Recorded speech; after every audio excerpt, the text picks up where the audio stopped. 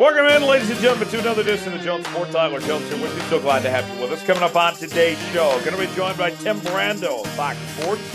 We'll get Timmy B's thoughts on the ever-changing world of college football and college athletics, as we'll get his take on realignment. Also talk some Big 12 football when Timmy B joins us coming up. Also, Coach Bo is going to be here with the football fix, as we'll get his opinions on what's going on there in the college football scene, NFL preseason, some notable transactions with Dalvin Cook and Ezekiel Elliott, among others. We'll get into that. And we'll have Tom Pullery as well coming up later on. But before we get to any of that, joining me for a good amount of today's show, Derek Haglund is hanging out in Thomas Bridges this week, holding things down. Derek, I got to ask you this.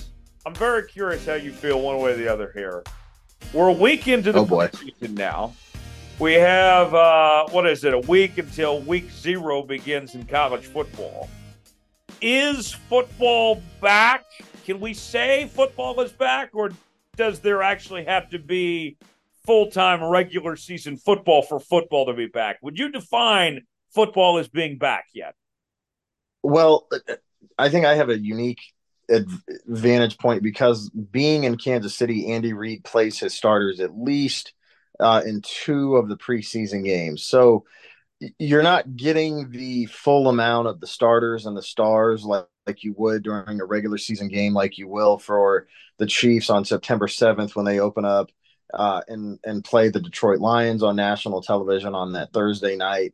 High schools are back. They're practicing. My roommate is a defensive coordinator at our former alma mater high school. I would say it's definitely starting to smell like football, which before you can have football, you have to have that in the air.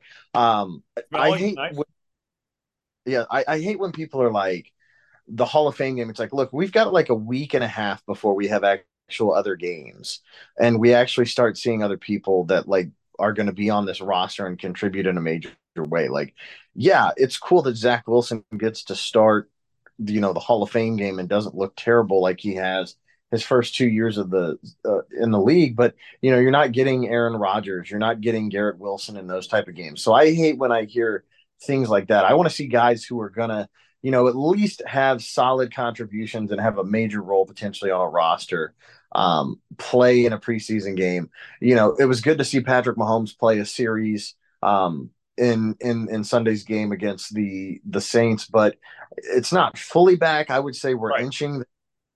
I would say football is officially back when week 0 for college football kicks off, because that weekend also you're wrapping up the last week of the NFL preseason.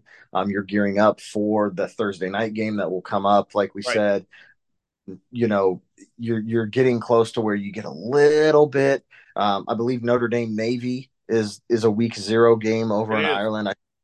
That'll be awesome.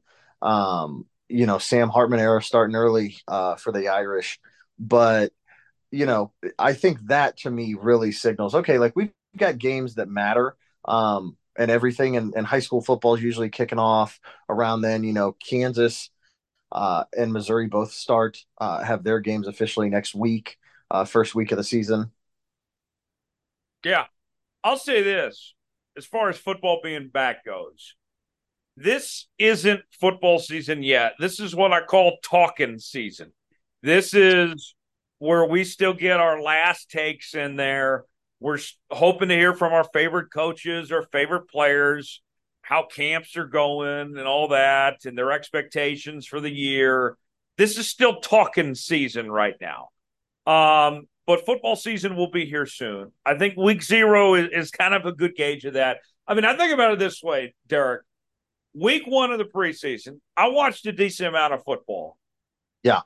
I was excited just for something, some meaningful football to an extent, just to see some live game action.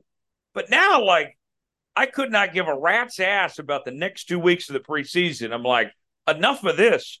I couldn't care less about the next 2 weeks of the preseason and those week 0 college football games. I'd much rather watch than see the third stringers for the Miami Dolphins play. Like, I don't care. Give me, I got it in my veins now. I'm excited. Now give me the real thing. It's like crack, like you had a little bit of it, the gateway drug or whatever. Now I want the real thing. Well, to quote on from Wedding Crashers, let's play a game, just the tip. That's kind of what you're getting right now. Um, I am excited to watch the Chiefs preseason game this weekend because I do think the starters are going to play a little bit more. I felt like to them as a team came out a little bit flat on both sides of the ball, especially with the starters against the New Orleans Saints. Granted, they only played a series. I thought you saw some things, obviously, with Chris Jones not reporting yet. That's getting to the point where, okay, dude, like you're still under contract this year. We understand that you want a new contract and they want to try to get that working out, but you're getting to the point where you're being detrimental to your team and hurting your team and your teammates. So you need to get in my opinion, into camp on that. But after that, I really won't care because, like you said, Tyler, I'll watch this weekend of the preseason where hopefully the starters will play more for some of these teams, especially the Chiefs. And then week 0 starts, and it's all right, let's go. Let's get the foot on the accelerator and get this thing going to the middle of February. You bring up the holdouts, Chris Jones being one. The two most notable right now, him and Josh Jacobs. And I know both guys want to get paid. Nick Bosa. And Nick Bosa as well. Those Yeah. three. But very different situations. I think Bosa and Jones are similar where the expectation is that they will get paid eventually, and they will end up still with the teams they're playing for. I think we would be surprised if the Niners moved on from Bosa or if the Chiefs ended up moving on from Chris Jones. In Josh Jacobs' case, Derek, the Raiders are such a dumpster fire and such a disaster, and running backs aren't getting paid right now. Josh Jacobs, he might still sit out for who knows how long, might end up getting traded, whatever it may be. But you look at where the Raiders are at, that team is so bad and has no talent around that team and is so dysfunctional and everything here. Like, I think he's the most likely to get traded, but I also think he's the most likely to sit out as well. Yeah, it's just so hard, especially from the running back position, because of the fact that they are so underpaid. Um, in today's NFL, like I can remember, when running backs were paid more than quarterbacks, because that's what you thought that you needed to be able to have success in the NFL was to have a successful running game. If you can't run the ball on first and second down, it doesn't matter what defenses are going to be able to do when they know you're throwing on third down. So the game has obviously evolved in the last 25 years in that regard, but it's just so hard for Josh Jacobs, in my opinion, for a guy to walk away from 10 and a half, $11 million. But then next year, also, you don't get to go into free agency when you want to try to cash in. My approach has always been, especially when it comes to the running back position, unless you are a guy like Christian McCaffrey, who I know is going to get close to 2,000 all purpose yards and can get me almost 100 receptions from the running back position, I don't believe in paying running backs a ton. Austin Eckler is up there a little bit, but he's not Christian McCaffrey. He's not the player that CMC is. That's the only guy, if he were on my team, I would ever consider giving major money to the running back position. I agree.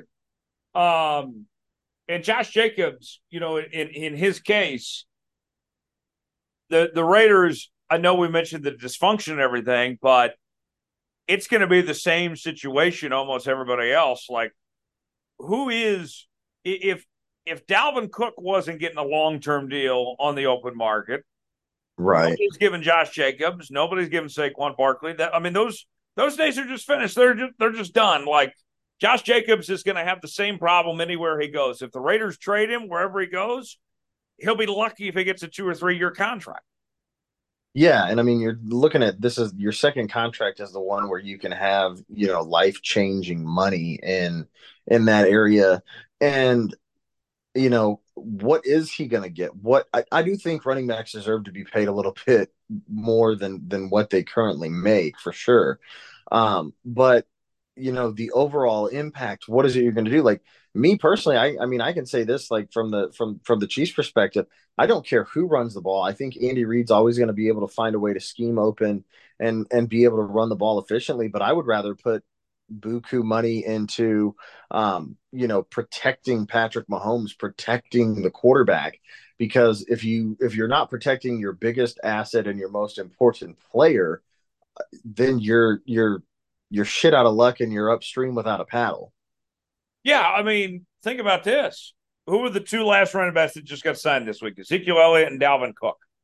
Yeah. And the both teams, the situations they're walking into, Derek, neither one of them have great offensive lines. Like, okay, I mean, nice Yeah. assets to have. I liked both signings, but like, why aren't you taking care of the offensive line?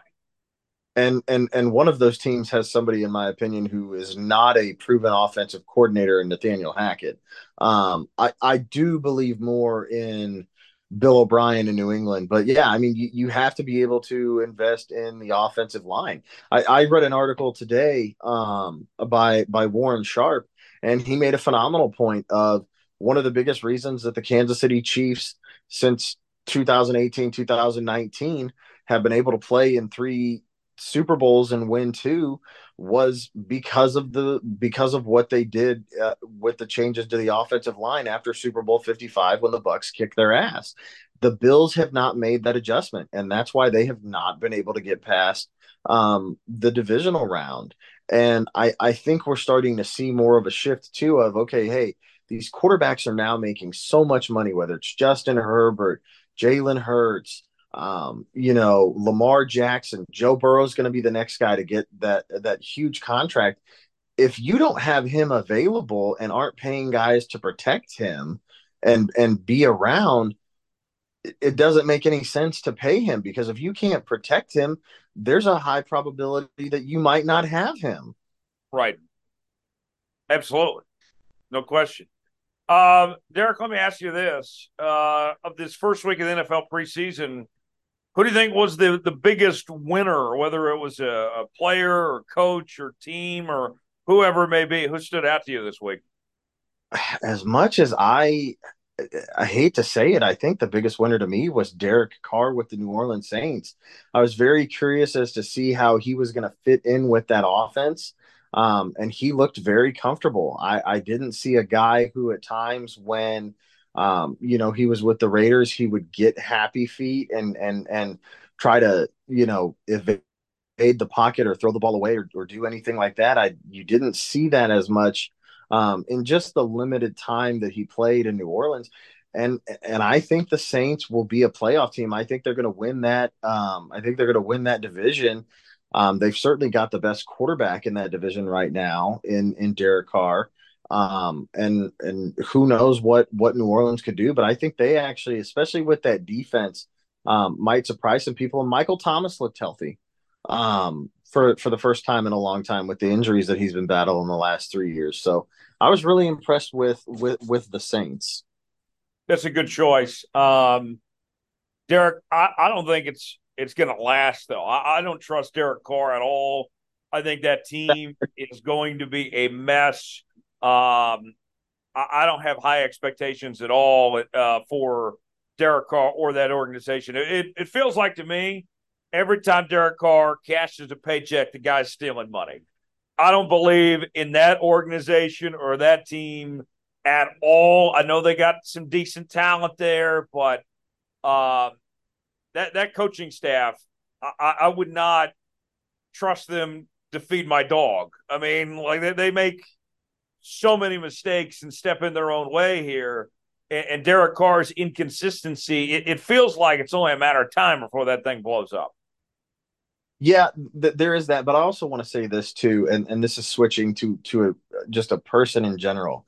I think the biggest winner, just individually, was Damar Hamlin for playing and coming Choice. back for what Yeah. he went through in January, where he almost died, and getting the clearance to be able to come back and play a game, that he loves and means so much to him. I was really blown away with how comfortable he looked playing because I mean, you're talking about last time you had on pads, you were fighting for your life. And so to be where you're at, I would say Damar Hamlin was the biggest winner of the weekend, but team wise, I would go with the Saints.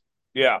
Loser wise, I think the biggest loser had to be Trey Lance. Trey Lance looked Oh, awful. And I think Derek, all of us, even before that game, knew that time is winding down for him in San Francisco.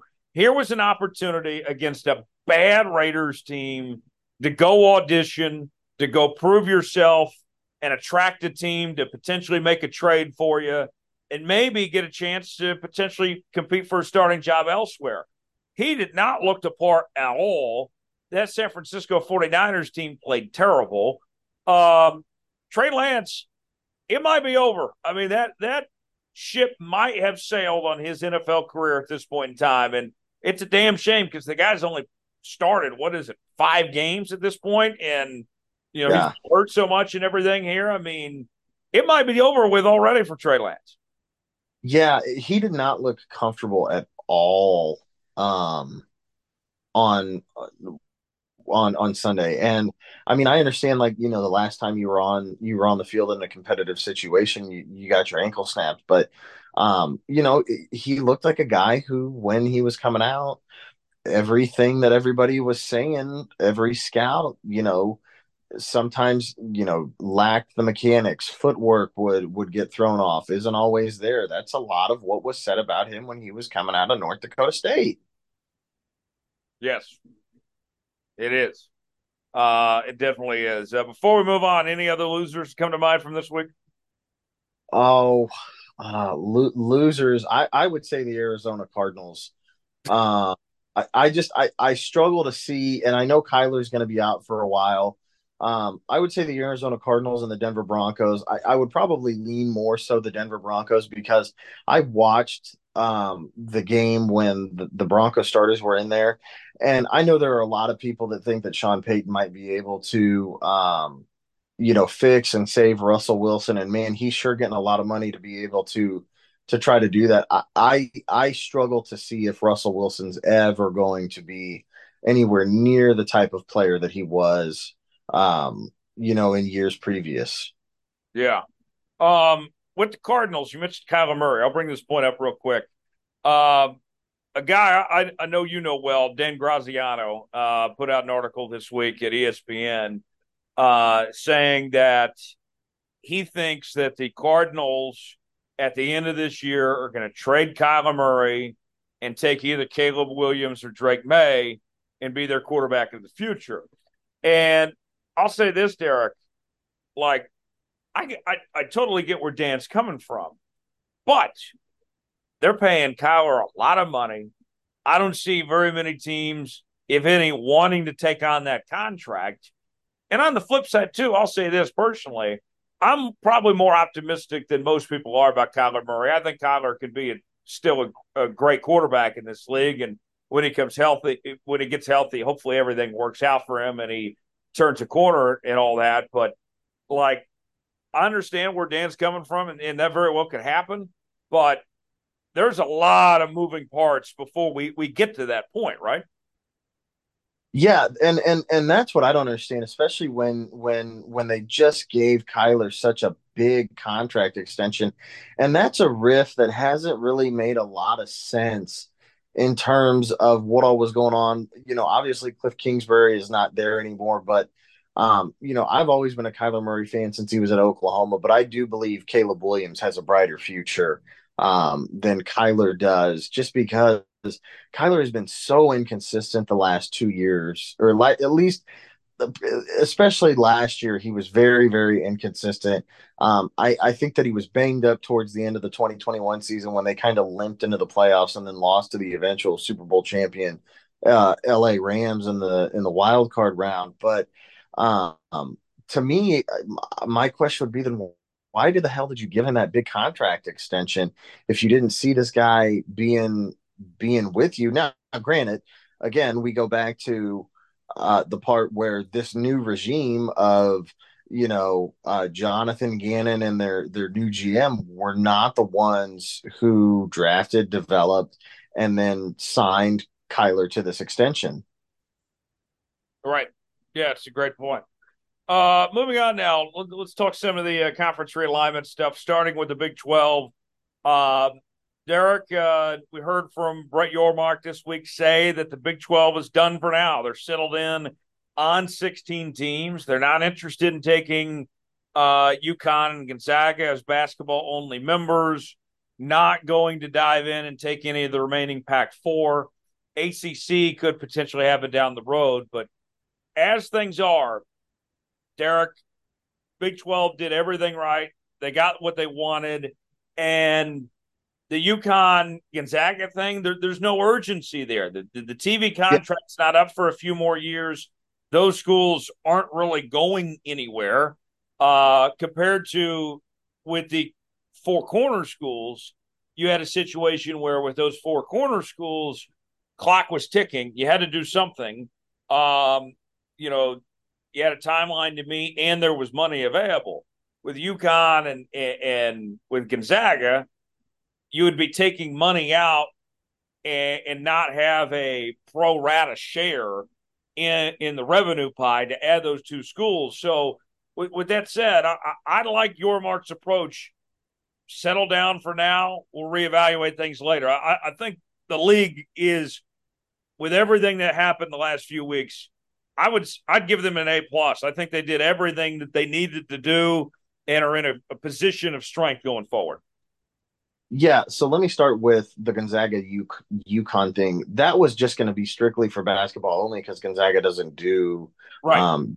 doesn't have a football program. So I would not have agreed with them coming into and just being basketball only members and maybe getting close to that pie um, of what the Big 12 now gets of the $31.5 million per school that you have in the conference. I don't agree with that. And I think Gonzaga would lose a lot of the luster, especially nationally, if they played in a legitimate basketball conference like the Big 12, the Big 10, or even the Pac 12 to a certain extent, because they would be tested almost night in and night out, especially if they joined the Big 12. I believe that same true saying about UConn. There's no question that UConn was the best team this year in the tournament.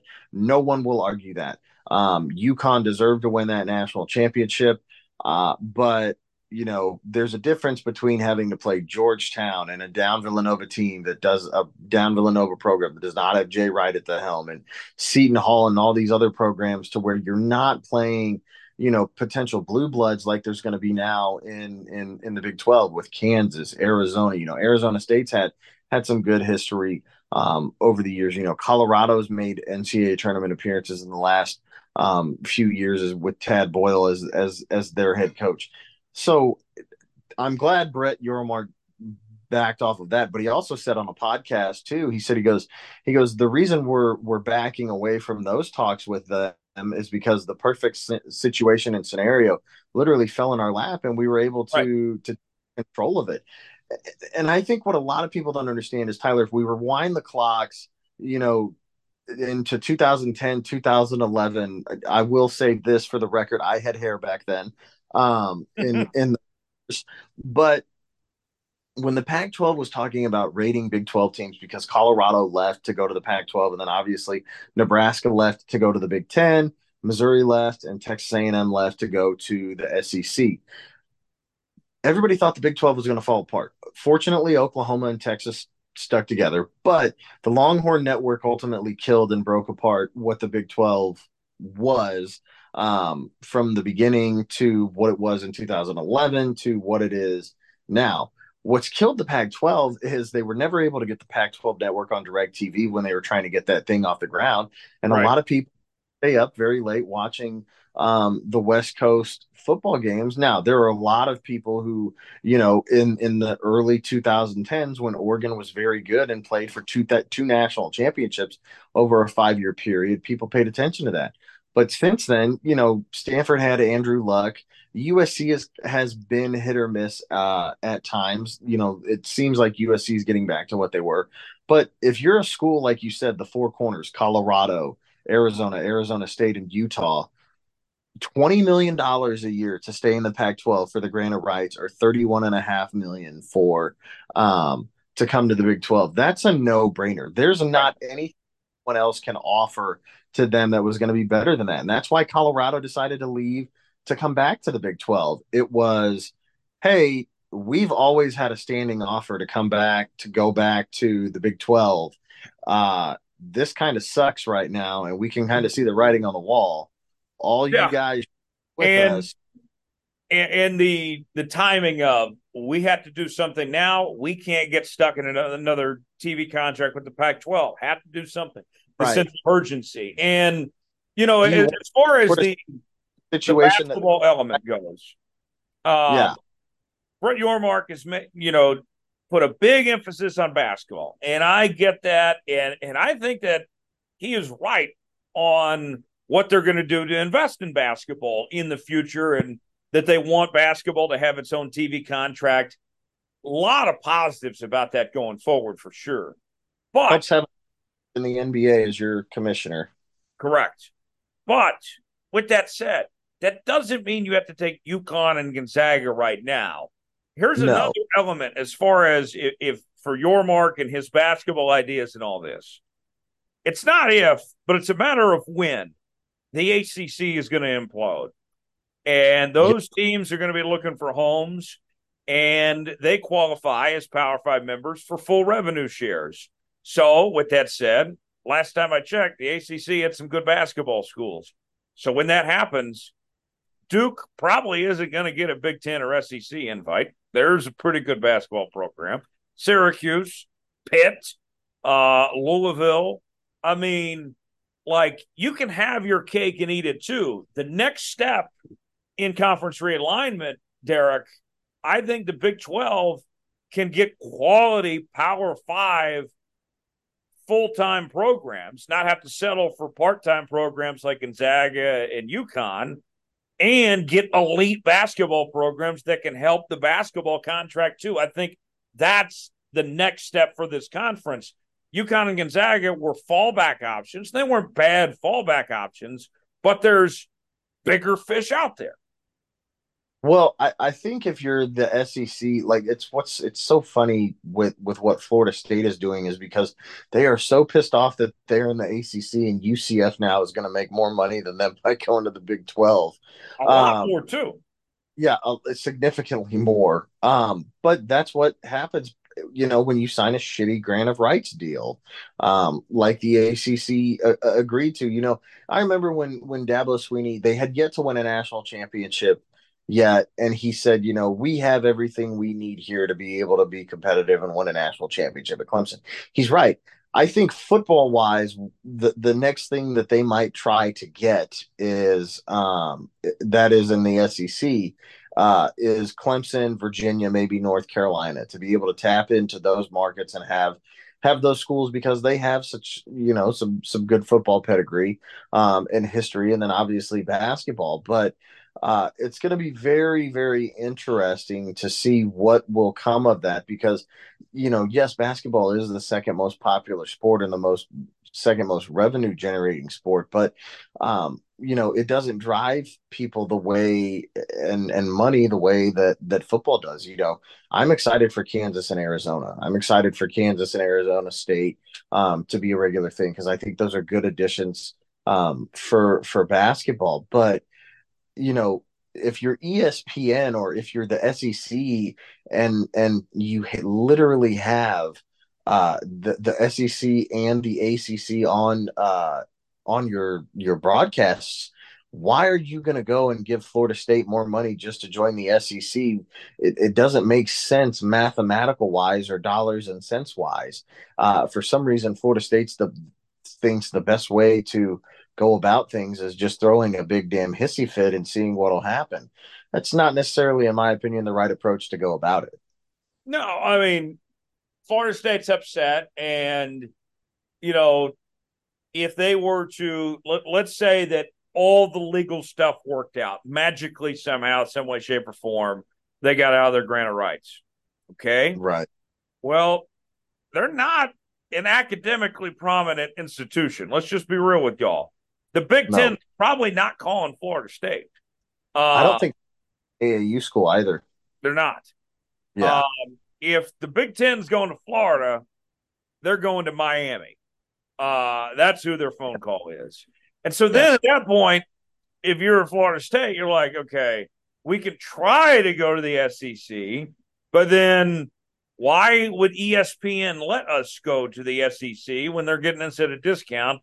And then there's the Big 12, which would be a pay bump, but like, okay, I mean, doesn't necessarily move the needle a ton from where they're already at. So Florida State, they can gripe and complain and all they want. And I do think they're eventually going to leave the ACC, but that situation's not getting any better anytime soon for them. I mean, they made their bed and they got to sleep in it. Yeah, and I don't see how any new grant of rights deal with them is going to get better. I don't think anything can be signed to where that's going to make. No, they're Um, stuck till 2036. yeah, and so I think that's when the next big moving and shaking happens is when 2036 rolls around.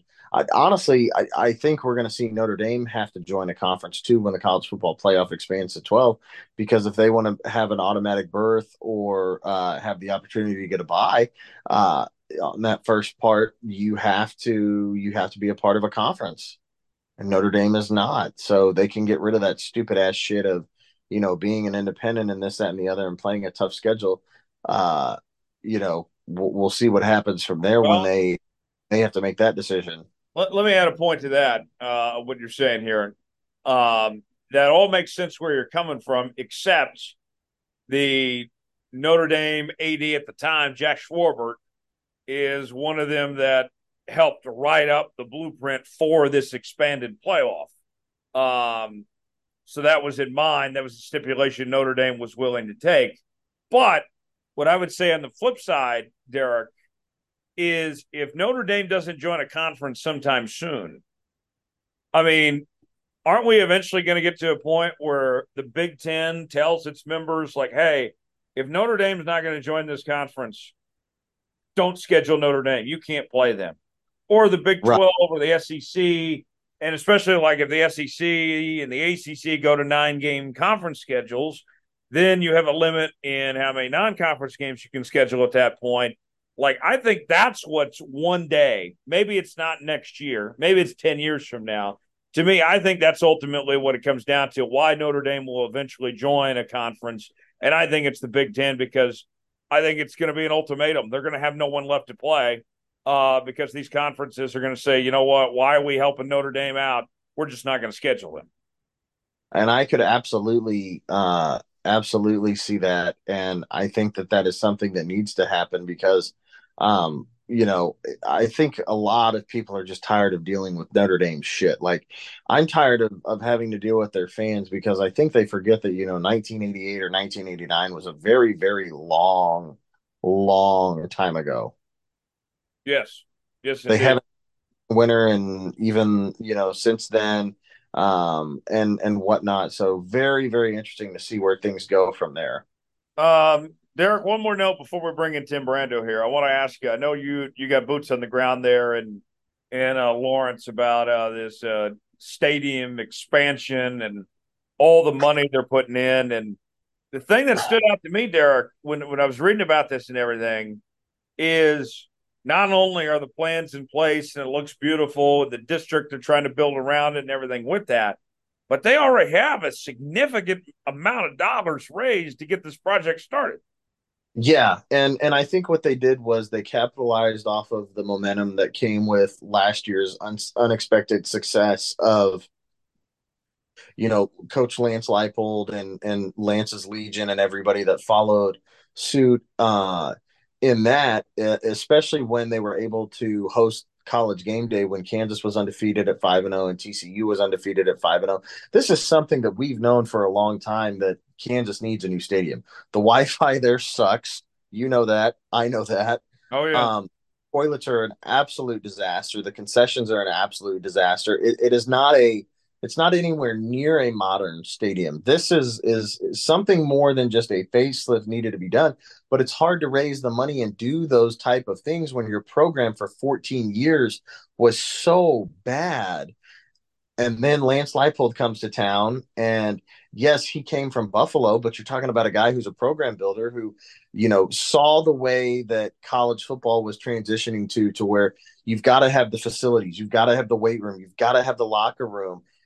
You can recruit anybody and get anybody to commit anywhere, but if you don't have the facilities and the stuff that kids are interested in, you don't have a chance in hell of getting any of them.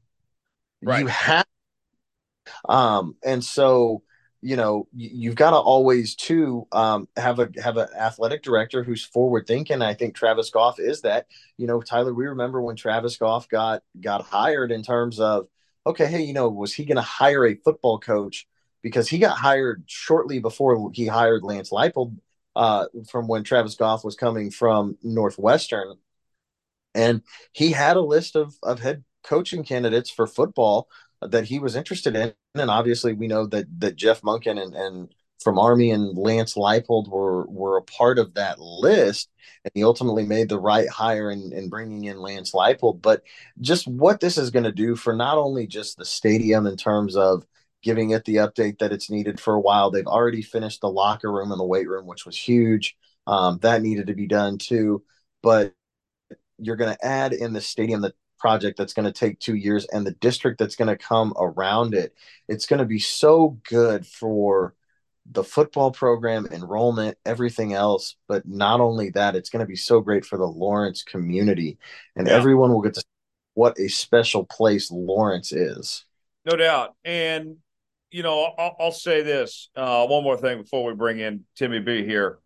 Um, I actually, obviously, Travis Goff deserves a lot of credit, but the one thing Jeff Long did right when he was AD before Travis Goff, he took over obviously from Shan Zinger. We've been through the ADs at Kansas over the years, and Yeah, Shan Zinger, his last thing that he did to try to save his ass was put together a stadium fundraising project, and they they put out these templates of what the stadium was going to look like, and it didn't look that great. It was like they were trying to model it after K State, like a copycat of K State at the time. And yeah, when Jeff came in, and Jeff, I'll say this, like I like Jeff as a person. I don't think Jeff's a bad guy, and he was always a great interview when he came on my radio show and everything. One of the things Jeff did right away was shut down the stadium project. He said, "No, we're not doing this right now. We got other priorities. We got to develop a football staff or a true football department. We got to get an indoor facility. We got to redo the Anderson football complex. We need to catch up to speed with the rest of the Big 12. right. We're in last in money spent in these areas. We got to catch up there first, and then we can take care of the stadium stuff." Jeff Long made the right call, laid the foundation, put those areas in place, and then when Jeff got the boot along with Les, that made things a lot easier for Travis Goff to have the templates in place to put people in the right positions, and now to go forward this stadium project. Um, Jeff, that was the only right thing he did. But I know we've been wanting a stadium project for years and to get this done. But Derek, the foundation, I'm glad it's taken care of first. That you have a football staff that you can believe in, and now the stadium to come with that. They got the football figured out first, invested in the Yeah. staff before investing in the stadium. Well, and not only that, I would say that Kansas and Travis Goff faced their two biggest fears in one season last year, and that was the two job openings that Lance Leipold had the biggest and deepest rooted connections to were available, and they looked at him and he didn't end up taking it. Granted, he got a nice raise, the staff got a raise, and he negotiated a lot of this stuff of this needed to be done and this needed to be upgraded, which is great to use that as leverage if you want me to stick around, which I want to stay here, but you've got to start doing this stuff for me, and for our players and for the program and everything. Being able to face the fact that Nebraska and Wisconsin had job openings and he did not go to either of those places, I think solidified after the fact that Kansas had faced their two biggest fears and they were able to get Lance to stick around and make the promise to these investments and these upgrades and everything that's going to happen. So he showed them faith in the university, and they are in showing faith in him with everything that they are doing. Nothing to fear but fear itself, as they say. Great times ahead for the Kansas football program as well as the Big 12 Conference. More to come with Tim Brando as we'll get his thoughts on what's going on with the realignment and also talk about the season ahead. Coach Bo also standing by as well. We'll get his thoughts on everything that's happening in the NFL and in college football. And then we'll get to Tom Fullrig before we wrap up as well. More to come. Stay with us here at the Jones Report. Joining us now on the Jones Report this week, the much anticipated return of Tim Brando from Fox Sports. We've been trying to get this guy on for weeks as we've had so much going on in college football. The season is only a few days away at this point with the week 0 games, and we're pleased to welcome him in right now. Timmy B, always a pleasure anytime we get the chance to chat. We might have a few things to talk about today. You think? I'm just so happy to be able to talk ball. We're getting to a point now where we're close enough that, as you mentioned, to week 0. And Spencer and I are working week 0. So we're in San Diego on Saturday with San Diego State and Ohio U to open our season on FS1, 7 Eastern, 6 Central, 4 Pacific. That's my shameless plug for the evening. But I'm really happy to be able to talk ball because I regardless of all the things that have happened, and there's a lot, and we'll probably spend more time talking about those things in the next 20 minutes than we do about the games themselves. But, and understandably so, don't get me wrong. But one thing that we know, and you know this as a play-by-play broadcaster too, regardless of all of the tumult that's out there, when toe meets leather and the games get going, most of that is in our rearview mirror. It's in our rearview mirror calling the game. I think most of the fans who have been yelling and screaming and stomping and whining and gnashing of teeth, it'll be forgotten by them. Even some of the bleeding heart liberal writers that have been going nuts saying nothing but death and doom for college football's future will no doubt be watching with their eyes focused and their pens poised for that byline and their story the next day. Because once the game starts, it's the game. That's what we love. And I don't think any of this is going to change the level of popularity or the level of interest that the college game has. And we just need to remind ourselves of that, I think, with the games being only just a few days away. Yeah, I agree. And you talk about enhance and the right direction here. Timmy B, I know that we're going to see some rivalries die off and traditions end that have been going on for a long time. Yeah. I understand all that. And a lot of that's unfortunate. But you talk about interest and people watching. I'll be frank. Personally, I'd rather watch Oregon play Ohio State than I would play Oregon State. I mean, there's more broader appeal there. I mean, at the end of the day, we're going to have to get better games here. Yeah, more games, better games. Yes, all that.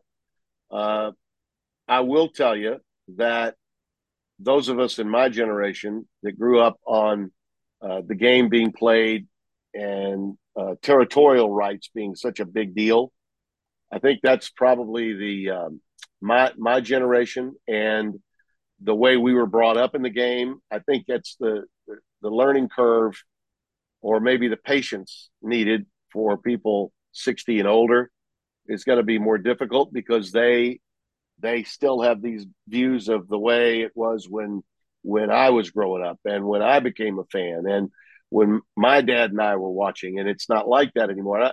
I get all of that, but as I have to remind them, and these are people my age and older, I remind them that nothing ever stays the same, not even sports, because why? Sports is a business too.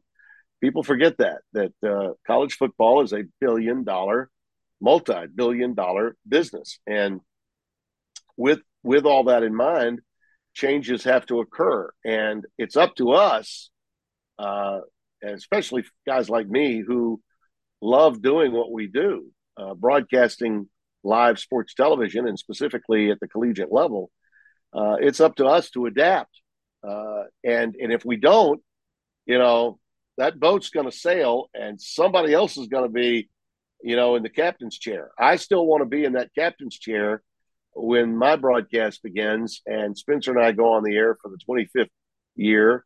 In the last 26 seasons, we've only not been together for one season, that being my first year at Fox in 2014 when he was still at CBS. I mean, I'm giddy at the thought of being back together with Spence and with my guys, Brett Bender, my spotter, Scott Alexander, my content coordinator, uh, and my producer and director, and our crew that deliver, these 3 to 3.5 hour broadcasts that mean so much to so many, and mean a lot to us, because it's what we do. So I'm gonna hold on to what's great about the sport, especially when I'm calling the game. But as you know, when I'm not calling the game and it's time to talk issues, I'm not going to mince words. I'm going to tell you exactly what I think, because if we don't speak with candid or candor about the sport and where it's going and how it can get to where it needs to be, with as little trouble as we could possibly anticipate, and there seems to be a lot of trouble out there now. We need to discuss that. We need the leaders to lead, and we need the communicators, people in my profession, to step up and try to guide the fans along the way so they can keep up, because there's a lot going on, and it is tough keeping up with all these changes. I mean, it really is, and so we'll have to remind fans of that. Tim Brando, Fox Sports, joining us here at the Jones Report this week. Tim, you talk about the changes from the regionalization of the sport to the nationalization of the sport. I recall growing up, turn on ABC, you didn't have a number one or number two or three broadcast team. It was all regional. Keith Jackson do the West Coast game. Yeah. Brent Musburger did a lot of our Big 12 games, and Brad doing or Big 10. Yeah. And like, you'd have a different announcer for the championship every year, because it was all based on region, not based on, proxy, whatever. Now, I mean, you fast forward to today, and here we are without even West Coast representation for an entire conference. I mean, a lot's escalated in, what is this, 20, 30 years since those days. Do you see that being a problem for the future of the sport, not having a specific West Coast power conference anymore? No, I don't see it being a problem, because those teams are still playing. And as you mentioned earlier, I'd rather watch Oregon play Ohio State than Oregon play Oregon State. It's a sad but true fact, but I think most people that are outside the state of Oregon would feel similarly. Yes. Okay. And those are the masses. All politics is local. I get that. But college football is becoming more national, and it had to, because it is the second most popular sport in America. Okay, more people, more eyeballs are on college football than on any other sport, short of the NFL. And so the people that are playing these games have to understand that for the amount of revenue that they're generating and the money that's coming in from the networks, the games have got to get better for people to stay involved. You can't have blowout after blowout, exhibition after exhibition, glorified games being what they are. These games count. I know that. There's not an exhibition season per se in college football, but some of these games, especially those early, are unwatchable, and it's hurt it's hurt the game. It's hurt the popularity of the game.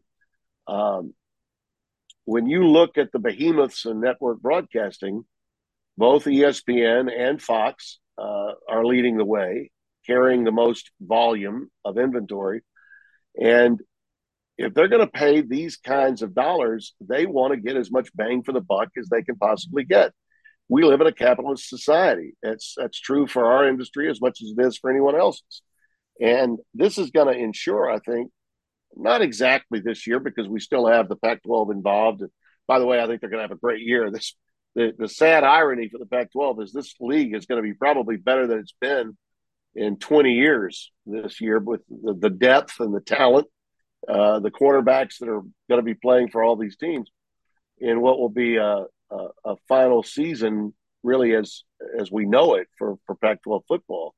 But the bottom line is college football has left a lot of money on the table for a long time. Now it's beginning to cash in. But when you cash in and you get these major television contracts, it comes at a price. And part of that price is getting better games. And as you mentioned, nationalizing the sport. We've needed that for a long, long time. These intersectional games that we don't get to see nearly as much of, and we've been pining for them. You mentioned Oregon when they went into Columbus and beat Ohio State. That was a game changer. And people are like, give us more of that. Give us more of that. And now the Big Ten has become the leader of nationalizing college football with both USC, UCLA, and now Oregon and Washington, two proud programs, both really over the last decade have been better than both USC and UCLA. They don't bring the same audience because they don't have the history and tradition of USC. They're not a blue blood, but Oregon has carried the banner for the Pac-12 for a long time. And Washington's been in the college football playoffs a hell of a lot more recently than USC has. So these teams bring a lot of credibility to the Big Ten. And the Big Ten was already, the second most powerful conference in America. Now you add these teams, and specifically these last two, Oregon and Washington, to USC and UCLA. My goodness, is that league going to be tough to win and tough to get bowl eligible in the future. So I think that the rivalry between, and this is what's going to happen, the rivalry between the Big Ten and the SEC is going to be enhanced tremendously because of these, everyone knows that they are the big kahunas. The Big Ten doesn't have any crystals to show. All right. They haven't held up any national championship trophies in a long, long time. I think that was 2014 when Urban got it over Oregon in the first year of the college football playoff. It's been a long time since the Big Ten's held up a crystal. Meanwhile, the SEC seems like they've got it's like on recall. Get us this year's edition. We just keep holding up crystal after crystal. Right. So that's going to be fun to watch develop.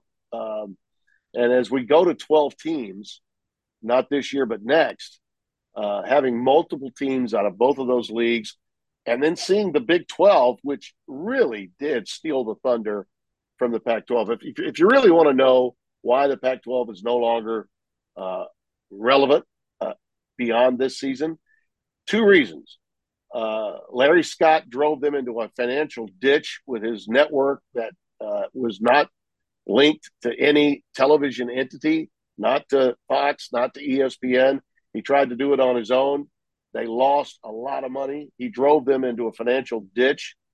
And then George Kliavkoff, who came in after him, found out that the ditch was so deep that he could not extricate it in time to keep Brett Yarmark from going to work and just lapping the field by not only adding the teams that he did out of the American Conference and BYU, but striking that deal with Deion, which I thought was a fait accompli. The moment Deion Sanders said he was going to Colorado, I thought they were headed to the Big 12. He wanted to get into that Dallas-Fort Worth metropolitan area to recruit. And then here comes Arizona, Arizona State, and Utah to go with them.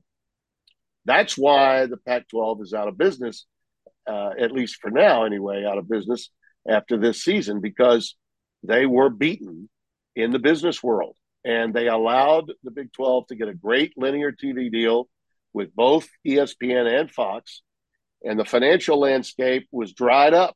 The well had run dry for linear TV. And all he could come up with was an incentive base, digital only, not sure of how much money we'd make annually based on How do we know how many eyeballs we really got with digital TV versus the rating system used for television and linear TV? And those presidents and ADs were not going to settle for that. They knew that they had options, either to go to the Big 12 or the Big 10, and that's exactly what they did. Tim Brando, Fox Sports joining us here on the Jones Report this week. Tim, maybe let's talk about that Big 12 perspective of this league was left for dead when Oklahoma and Texas sure left, was. and now here they are with 8 new members since Oklahoma and Texas announced their departure. And what a strong league. Brett Yormark got what he wanted of a coast-to-coast conference. And the playing field, too. This was already the best basketball conference. I know you're a basketball guy, too. Basketball took a significant step up even further. Yeah. But football-wise, I'm looking at not only a lot of good programs, but pretty even here. I mean, yeah. You could have years where Utah's winning the league, Oklahoma State, Baylor, K-State, TCU. I mean, all these teams are going to be pretty close to each other. Yeah, they are. And here's the other thing that happened. When you lose, I mean, let's face it. Sure, USC and UCLA leaving the Pac-12 for the Big Ten was a punch to the gut for the Pac-12. And I will give those critics the nod when they say, and many of them have written it, television's responsible, the greed factor. Pat Forty wrote an article that I completely disagree with, but he's a good writer. He's somebody I respect. But don't tell me that Fox alone, and maybe even with some help from ESPN, conspired against the Pac-12. I don't believe that for 1 minute. I don't.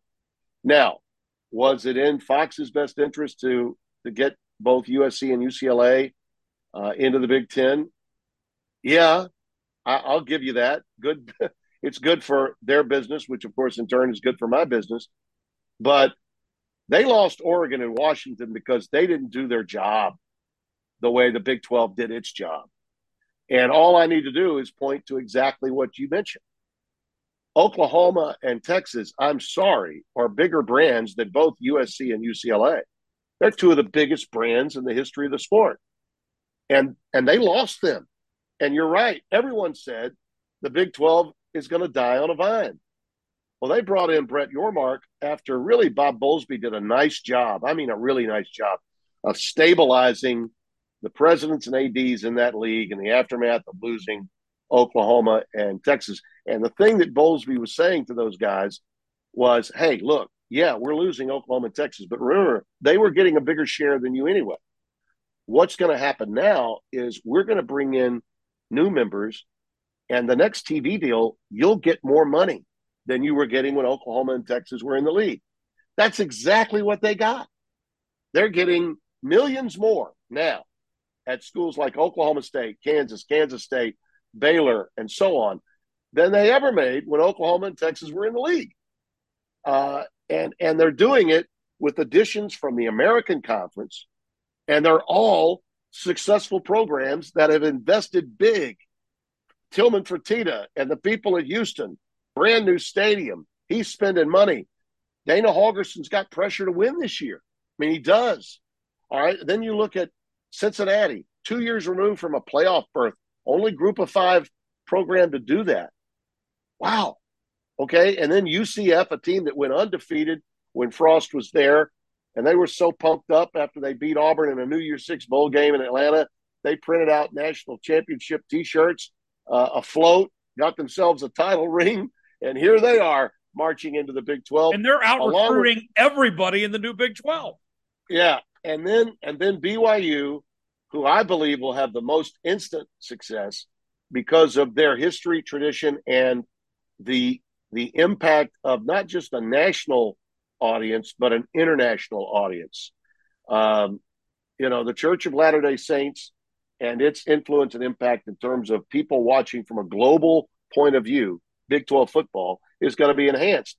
And not too long ago, I remember people saying, oh, the whole Church of Latter-day Saints thing is a negative for some of these leagues. I don't know that BYU could and they wouldn't have existed, by the way, in the Pac-12. That would have never happened. BYU could never get into the Pac-12. because of the differences, okay, in the way the administrations view themselves as academic institutions, okay? And yes, to some extent, the politics of the states that they represent. There was no way that a school like BYU would get into the Pac-12. The Pac-12. The Big 12 was more than welcoming. Oh, yeah, absolutely. We'll let you in. You say you don't want to play on Sunday? That's not going to happen. Don't worry about it. We'll make it work. They were going to do everything in their power to make it work. And so here you are with those 4 programs, and you could take 4 more, okay, of similar value, and it still wouldn't equal what OU and Texas as a tandem would bring to your conference, right? I mean, they wouldn't. But for the business of college football and where the Big 12 is right now, with what TCU did a year ago, what Kansas State has been doing and did also a year ago in winning the league, to go along with what Texas Tech is in the middle of launching under Joey McGuire, and Baylor's success story continuing with Aranda after a little bit of a hiccup year, a year removed from being almost in the college football playoff. The league is dynamite, and it's balanced, and it's going to be really good for a really long time. And I think it is now. It's kind of it's taken a while. Even some of the elitist fans in the SEC who love to look down their noses at the Big 12 have to admit that the Big 12 now has overtaken the ACC without a doubt, and is the 3rd most influential conference in college football. And now Jim Phillips, the commissioner of the ACC, he's having to deal with 7 programs that don't want in and are stuck in a television deal till 2036 that they can't buy their way out of. And Florida State is openly going into private equity to try to get a loan to buy themselves out. And there's no guarantee that any league really would want Florida State right now. I mean, there's still a lot that's got to be done. Most of it, with the ACC, and of course with those 4 teams left out west, what's going to happen with them? And I'm sure we'll discuss that a little bit. But the Big 12 asserted itself in a huge way, and along with just the poor leadership of the Pac-12, it was the Big 12 that was responsible for kicking the Pac-12 to the curb. They just beat them from a business point of view every way you possibly could. It was like Yormark coming from NASCAR lapped the field about 20 times against the Pac-12 in a 500-mile race. Boogity. Great job by Brett Yormark for what he was able to do and where this league is headed from this point. I'm certainly excited. You mentioned those Pac-4 that are still trying to figure out their situation: Stanford, Cal, Oregon State, and Washington State. It doesn't really look good for any of those programs right now. What is the end game, you think, for those schools? Well, I mentioned the ACC issues. I think that's the problem for Stanford and Cal. I know there have been some overtures between the leadership of those 2 schools and the ACC. But, the elephant in the room for Jim Phillips, the commissioner of the Big 12, is while he's talking to Stanford and to Cal, everybody knows that he's got Clemson, Miami, Virginia. I mean, everybody's in line with Florida State. It's just Florida State's the only one talking. Florida State's the only one going public with the fact that they want to get the hell out. Right. But they all agree that they want out because they're stuck in a bad TV deal that lasts all the way to 2036. And by the way, what's the reason for that? The reason for that is because when they did their last television deal, what they wanted to do was just, I mean, think about this. They wanted a cable network so badly that they want a cable network that they were willing to sacrifice the dollar value of the network rights that they had for college football. ESPN finally just said, okay, you want a cable network so you can say you got what the SEC has? Okay, we'll give you your cable channel. But you know what? We want to extend this contract by at least 10 more years. And so they can't get out of this grant of rights until 2036. unless they come up with $75-80 million. I mean, that's too big a chunk of money. They're stuck. They're absolutely stuck in a bad TV deal. And it's all because the presidents, and I remember this well because I was doing ACC basketball at the time. I was still working the tournament for Raycom. John Swofford's a good man. He had pledged to his presidents on his way out that he would get them a cable channel. That's what they all wanted, trying to keep up with the Joneses in the SEC at a time when people your age and younger were cutting cable cords. No one wants to watch cable anymore. Okay. Right. The reason you have cable, the reason why FS1 exists and is still getting good games is because Fox needs another platform to put the volume of games they have on. That's why FS1 is there. Okay. Because you've got to have channel platforms beyond just Big Fox to put your inventory on. That's right. Why FS1 exists. 10 years from now, okay, when I've probably retired and out to sea in my boat, trying to get a yellowfin tuna to bite, cable will be a thing of the past. It'll be digital. It really will be. It'll be digital television and linear network television covering college football. Cable is dying on a vine. When my generation, when the baby boomers become too old to watch television anymore, okay, and I'm trying to put that off for a while. I'd like to think that I could watch TV for another 15 or more years, but I'm 67. When my age group dies off and your age group becomes, in their prime, you're in your mid 40s, cable will be history. Okay. It will all be digital or it'll be over the air linear television. And, big time network television is still the thing though. That's what the Pac-12, that was the hard lesson they had to learn. As big a deal as digital is, it's not big enough now to supplant deals with Fox and ESPN. It's big enough to say, okay, we're going to put a package of games on. Okay, it's big enough to be Thursday night NFL. It's not big enough to do playoff games in the NFL. The same would be true in college football. It's big enough to have a package of games, but it's not big enough to be your lead show pony for any major conference. Well, and on top of that, Timmy B, too, the Big 12 and Big 10 SEC hitching their wagons to ESPN and Fox are saying, like, hey, when that time comes, if cable's dead, we trust you to figure it out. ESPN Plus is growing dramatically. Right. Fox, they know what they're doing digital-wise. Like, we know you're going to figure it out one way or the other. We'll figure it out. Yeah, yeah. But, I mean, nobody the networks like the Big Ten Network and the SEC Network, they provide a service to their fan base. Okay, right. If you're a big time fan of those schools in the SEC, man, oh man, it's great to have the SEC Network, and the Big Ten Network provides the same service for its plethora of fans in the most populated area in the country.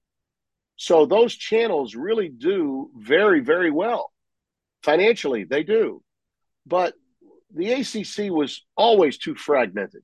And did not have the same history and tradition in football that either the Big Ten or the SEC had, and they just got caught up this need that they had to have a network with their name on it to rival their friends that they play golf with in the SEC, and it just was not a good business decision. It just wasn't, and this is why they find themselves in the position they're in. To answer your question more specifically about Wazoo and Oregon State, Stanford. Let me throw this out.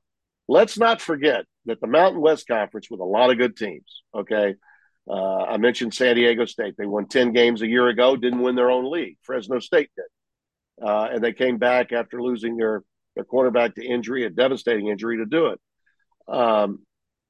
San Diego State, they thought they were going to the Pac-12. Remember that? Got a letter, sent it.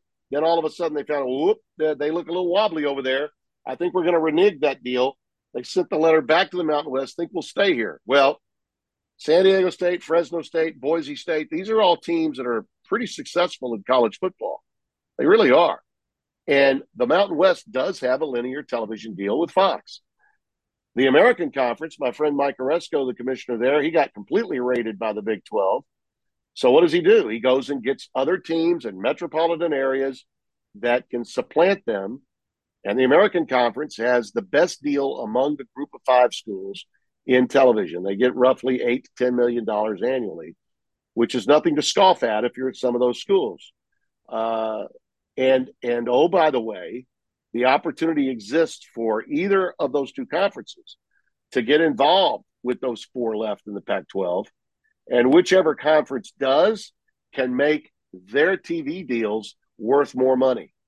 So I keep an eye on the commissioners of the Mountain West and the American, because the potential of getting those 4 schools out of the Pac-12 that are left behind, of joining them, is very real.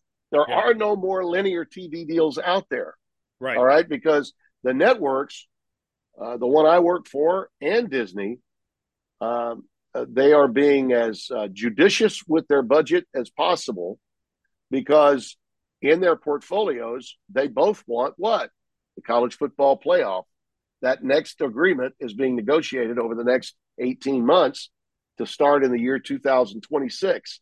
And rest assured, when they get that TV deal, it'll at least be 12, but I will predict for you right now, after one season of a 12-team playoff, they'll see how much money they're going to leave on the table if they don't go to 16. I think we'll have 16 teams in the first TV deal in 2026, because there's way too much money to be leaving on the deck when it's there. You don't have to extend the calendar at all. You just have the top 4 teams playing at home against teams 13, 14, 15, and 16. It's an additional home game. It's additional revenue, a lot more eyeballs, and I think that's going to happen. Well, ESPN knows that they cannot financially take that on any longer by themselves. Right. And Fox is the other entity that's invested the most in college football. So I think that's why the Pac-12 could not find a TV deal with either one of those. And NBC and CBS are in the business of carrying college football, but they're getting their deals through Fox and the Big Ten. Right. Okay. They're not bidding on this themselves. It's like a sublease.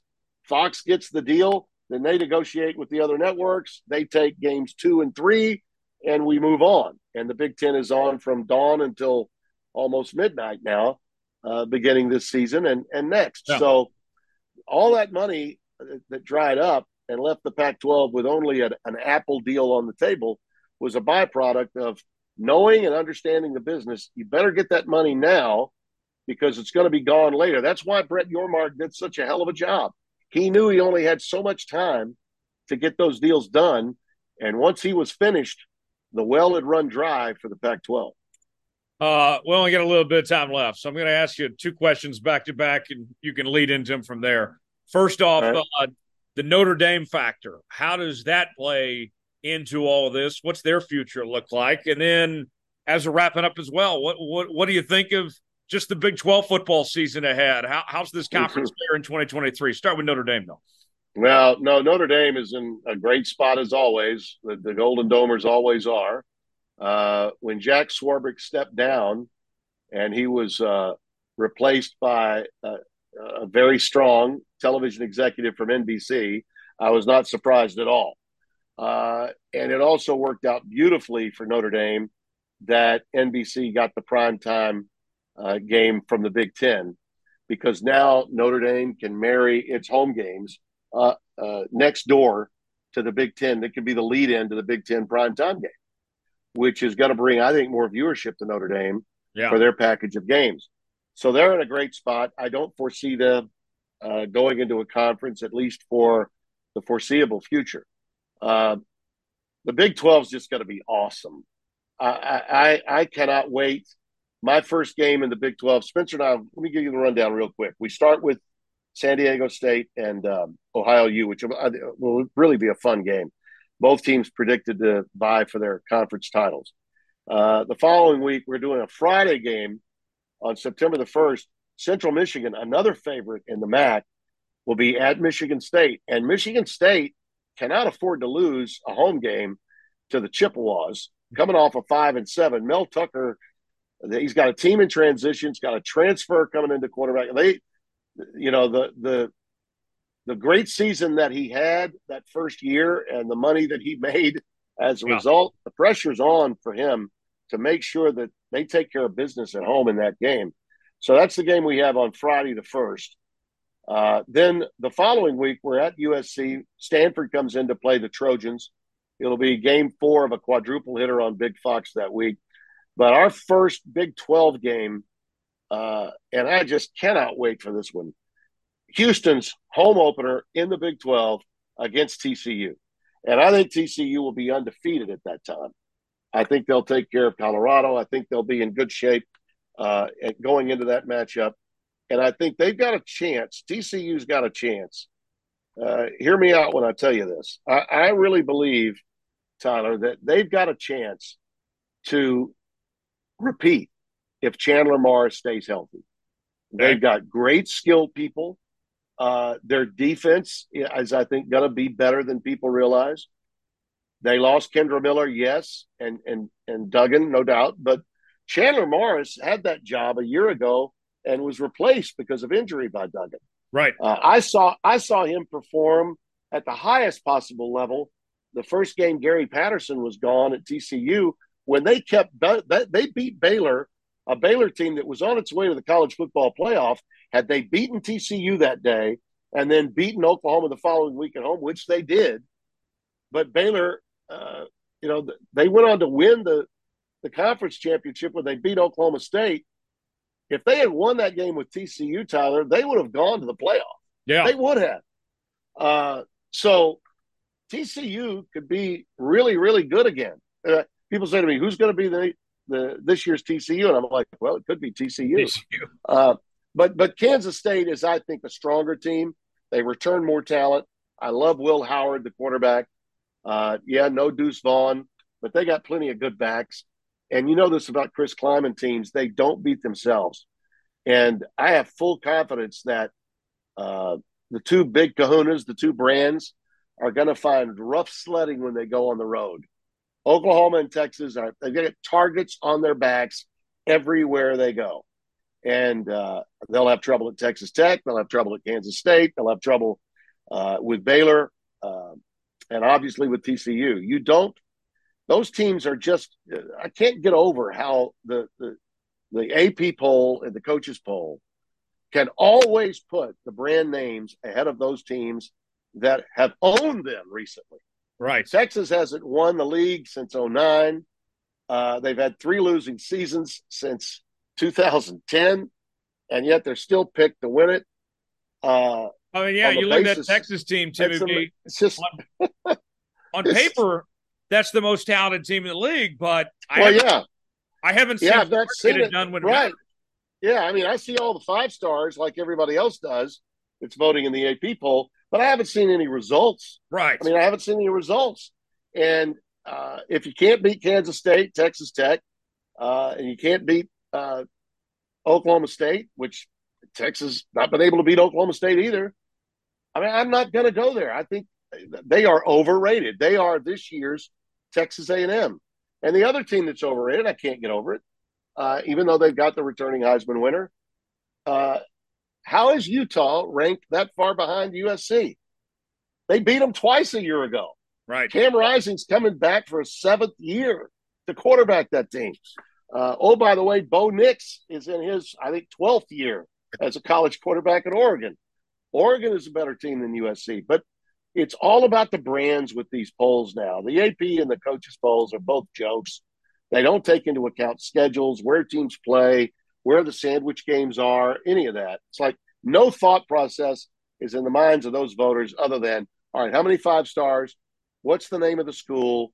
And how many returning lettermen? Okay, we're putting them there. That's all it is. It's a joke. It's the dumbing down of college football's preseason, and we see it with each passing year. The pure playoff privileged. Pure playoff privilege. Yeah, the 3 Ps. And these are those teams. They want to set it up. As long as we have 4 teams, it's going to be this way. Yeah. The voters are going to have to work a little bit, just like the committee's going to have to finally work a little bit when we go to 12 teams. And I can't wait for that to happen. Anyway, the college football needs it. like the Pope needs holy water. I mean, we absolutely need this 12-team format, and I think we'll go to 16 soon after. Timmy B, hope to see you sometime this season, my friend. Appreciate the time. Definitely been watching on Fox and FS1 this season, and I got to say too, I love the KU helmet in the background too. Lance Leipold took care of me, man. And you notice the other one I got up there is my pick to win it all. Okay. Michigan. I picked Michigan in my preseason top 10 to win it all. Now, a little bit like Georgia, their non-conference schedule sucks out loud. But you know what? They know who they are. They've got an identity. And despite Harbaugh's quirkiness, I think the fact that he's out for 4 games to start is only going to put a boulder on their shoulder, and they're going to play with even greater intensity. Yeah. He's only going to miss the games. He's not missing any practices. But I'm telling you, I just think Michigan, it's their year, and I do think that we're going to see some surprises from Group of 5 teams, whether it's Tulane or South Alabama. Somebody is going to come out of those fly in the ointment leagues and make for a lot of fun and a lot of pressure and a lot of anger, angst, and bitterness, oh my, among the Blue Bloods. Check him out on Fox FS1, also on Twitter at Tim Brando, and he'll be doing his on Brandos with commentary throughout the football season as well. Timmy B, appreciate the time as always. We'll talk in soon. You got it, Tyler. Anytime, my friend. Time for Coach Bo's Football Fix, presented by O'Connor Advisory Group. You can go to O'ConnorAdvisoryGroup.com as well as OAGKS.com for the latest happenings at O'Connor Advisory Group. And Coach Bo joins us right now. He's also the host of the Coach Bo Knows podcast, out each and every week wherever you listen to podcasts. Bo, I got to ask you, I'm sure you have some thoughts about this stuff going on with Michael Orr, as not only the SEC guy you are and Ole Miss hater, but just from the financial aspect as well. This is pretty fascinating with a conservatorship. I think everybody got a lot more familiar with conservatorships with Britney Spears. But what do you make of everything of what we know right now? Yes, there's a lot going on and a lot to unpack. You know, when this movie came out, the Blind Side movie came out, Michael O'Hara had said that wasn't exactly the story. There was some creative license taken. And he made a comment, and it was really in passing, that it wasn't really like mainstream that he made some of those comments. And then now we're seeing with the conservatorship and some issues there that Michael O'Hara, it's not exactly what he was told was going on when he was young. And the things that we know of through the movie are clearly not correct. Right.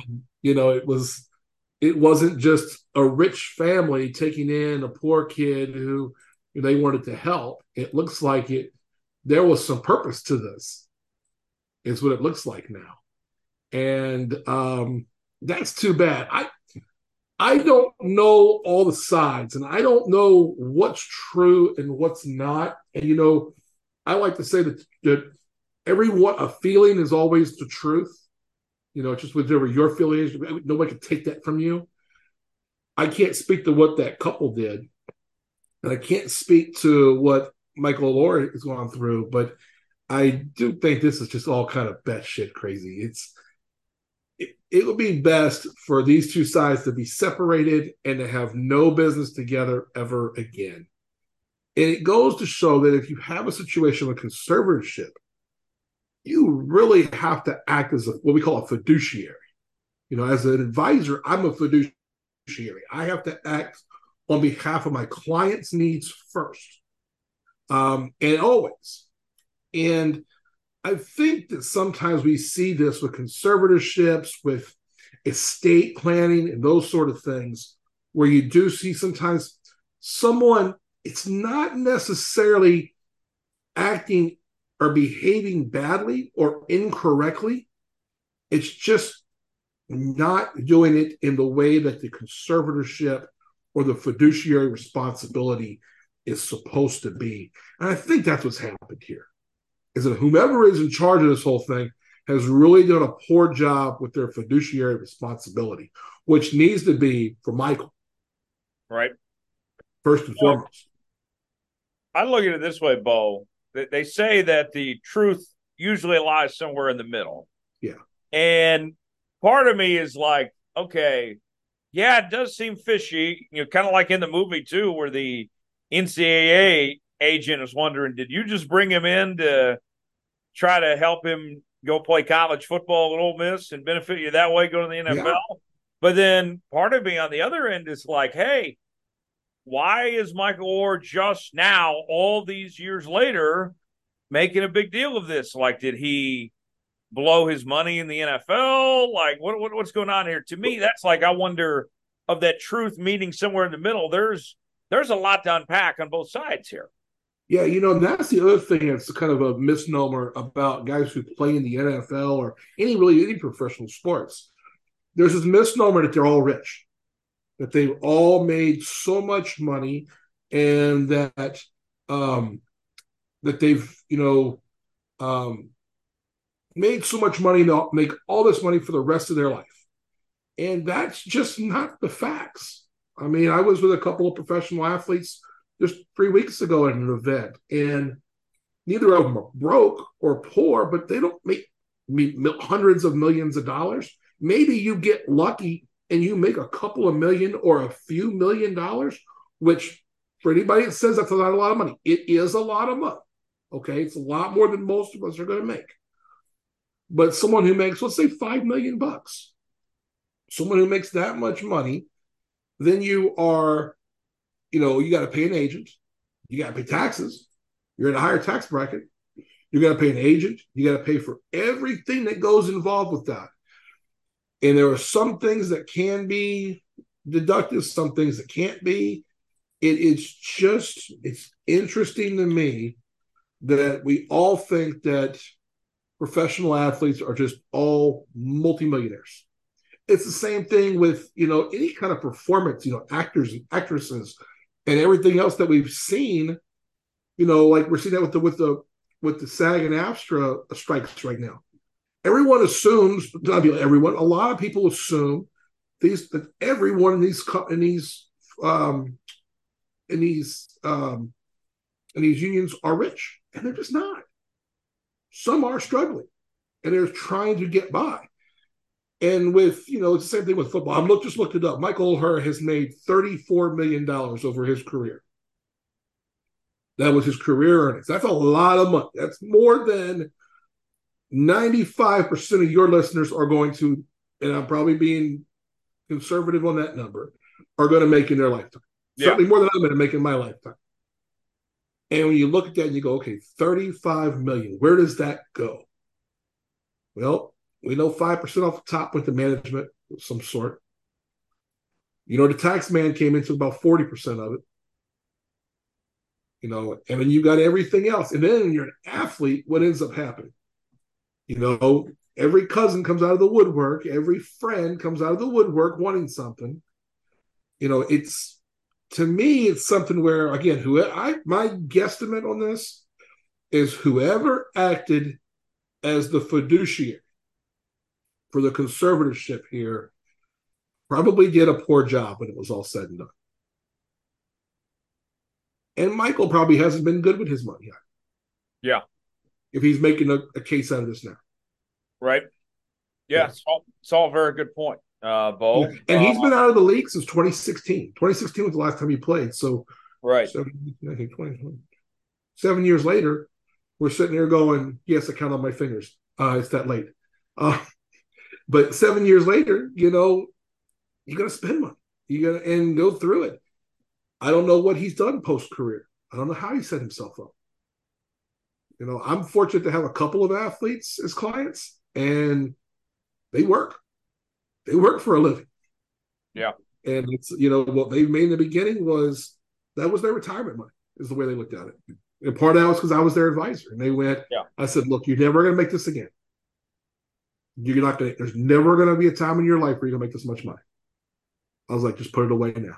Yeah. Live differently now. You'll have the money in the backside. It's worked. Oh, yeah, definitely so. Bo, we'll start on the NFL side of Yeah. things. Dalvin Cook going to the New York Jets. Brees Hall is now activated as well. Obviously, he's coming back from an ACL injury. Dalvin Cook, I think, still was really good last year, had over 1,000 yards for the fourth straight season. There's kind of this misconception about Dalvin Cook that because he got released that he's washed or doesn't have anything left in the tank. No, the Vikings just didn't want to pay him is all it came down to. The Jets are getting a very good running back, and Brees Hall, who was fantastic before that ACL injury, all of a sudden, Aaron Rodgers has got to be a happy camper because they might end up having the best run game in the NFL. They got some problems with the O-line, but the backs, that's about as good as you can get. Yeah. So I was watching earlier this week, what's his name on ESPN? Oh, God damn it. I can't think of his name now. The New York guy, not Stephen A. Smith, the other morning guy with him. Greenberg? No. Oh, God dang it. What's his name now? Now I'm forgetting. Anyway, they're making a big deal out of, Dalvin Cook got cut. Nobody wanted him. Mad Dog Russo. Mad Dog was saying that nobody wanted him. That's the problem. And no, that's not what the problem was. This is clearly the league saying we're not putting value on running backs. We talked months ago. When did we decide? We thought that some of these guys were going to sign when training camp started. It was going to be someone was going to be clear to say we're going to need some help. How do you get help? Well, these two guys are going to be available. Talking about Zeke and Dalvin Cook. And so, like when Mad Dog Russo says that no one wanted Dalvin Cook, plenty of teams wanted Dalvin Cook. It was a matter of making the books work and making sure that you didn't get caught up in the long-term contract. You can argue that nobody wanted him in a long-term deal. That I'll listen to.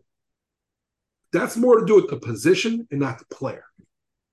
I think Dalvin Cook in there with Brees Hall is a winning proposition for the Jets. I got a little worried about the Jets' offensive line. I know Aaron Rodgers just said that he doesn't think it's going to be that big a deal. I've got some worries there. I think you do have to have a good offensive line to run the ball. But in the end, you got a two-headed monster, and we'll see what happens. And the two-headed monster, I like Brees Hall a lot. He's an every down back, and Cook is an every down back. So you're not going to be telling on yourself offensively by your formation and your people on the field. You're not going to all of a sudden walk up, oh, Cook's on, they're going to run. Oh, Brees is in, they're going to throw. That isn't necessarily be how it is because either of them can play it either way. Right. Well, and then two-headed monsters. So Aaron, his big complaint obviously was the lack of skill position talent in Green Bay and not having the first round players.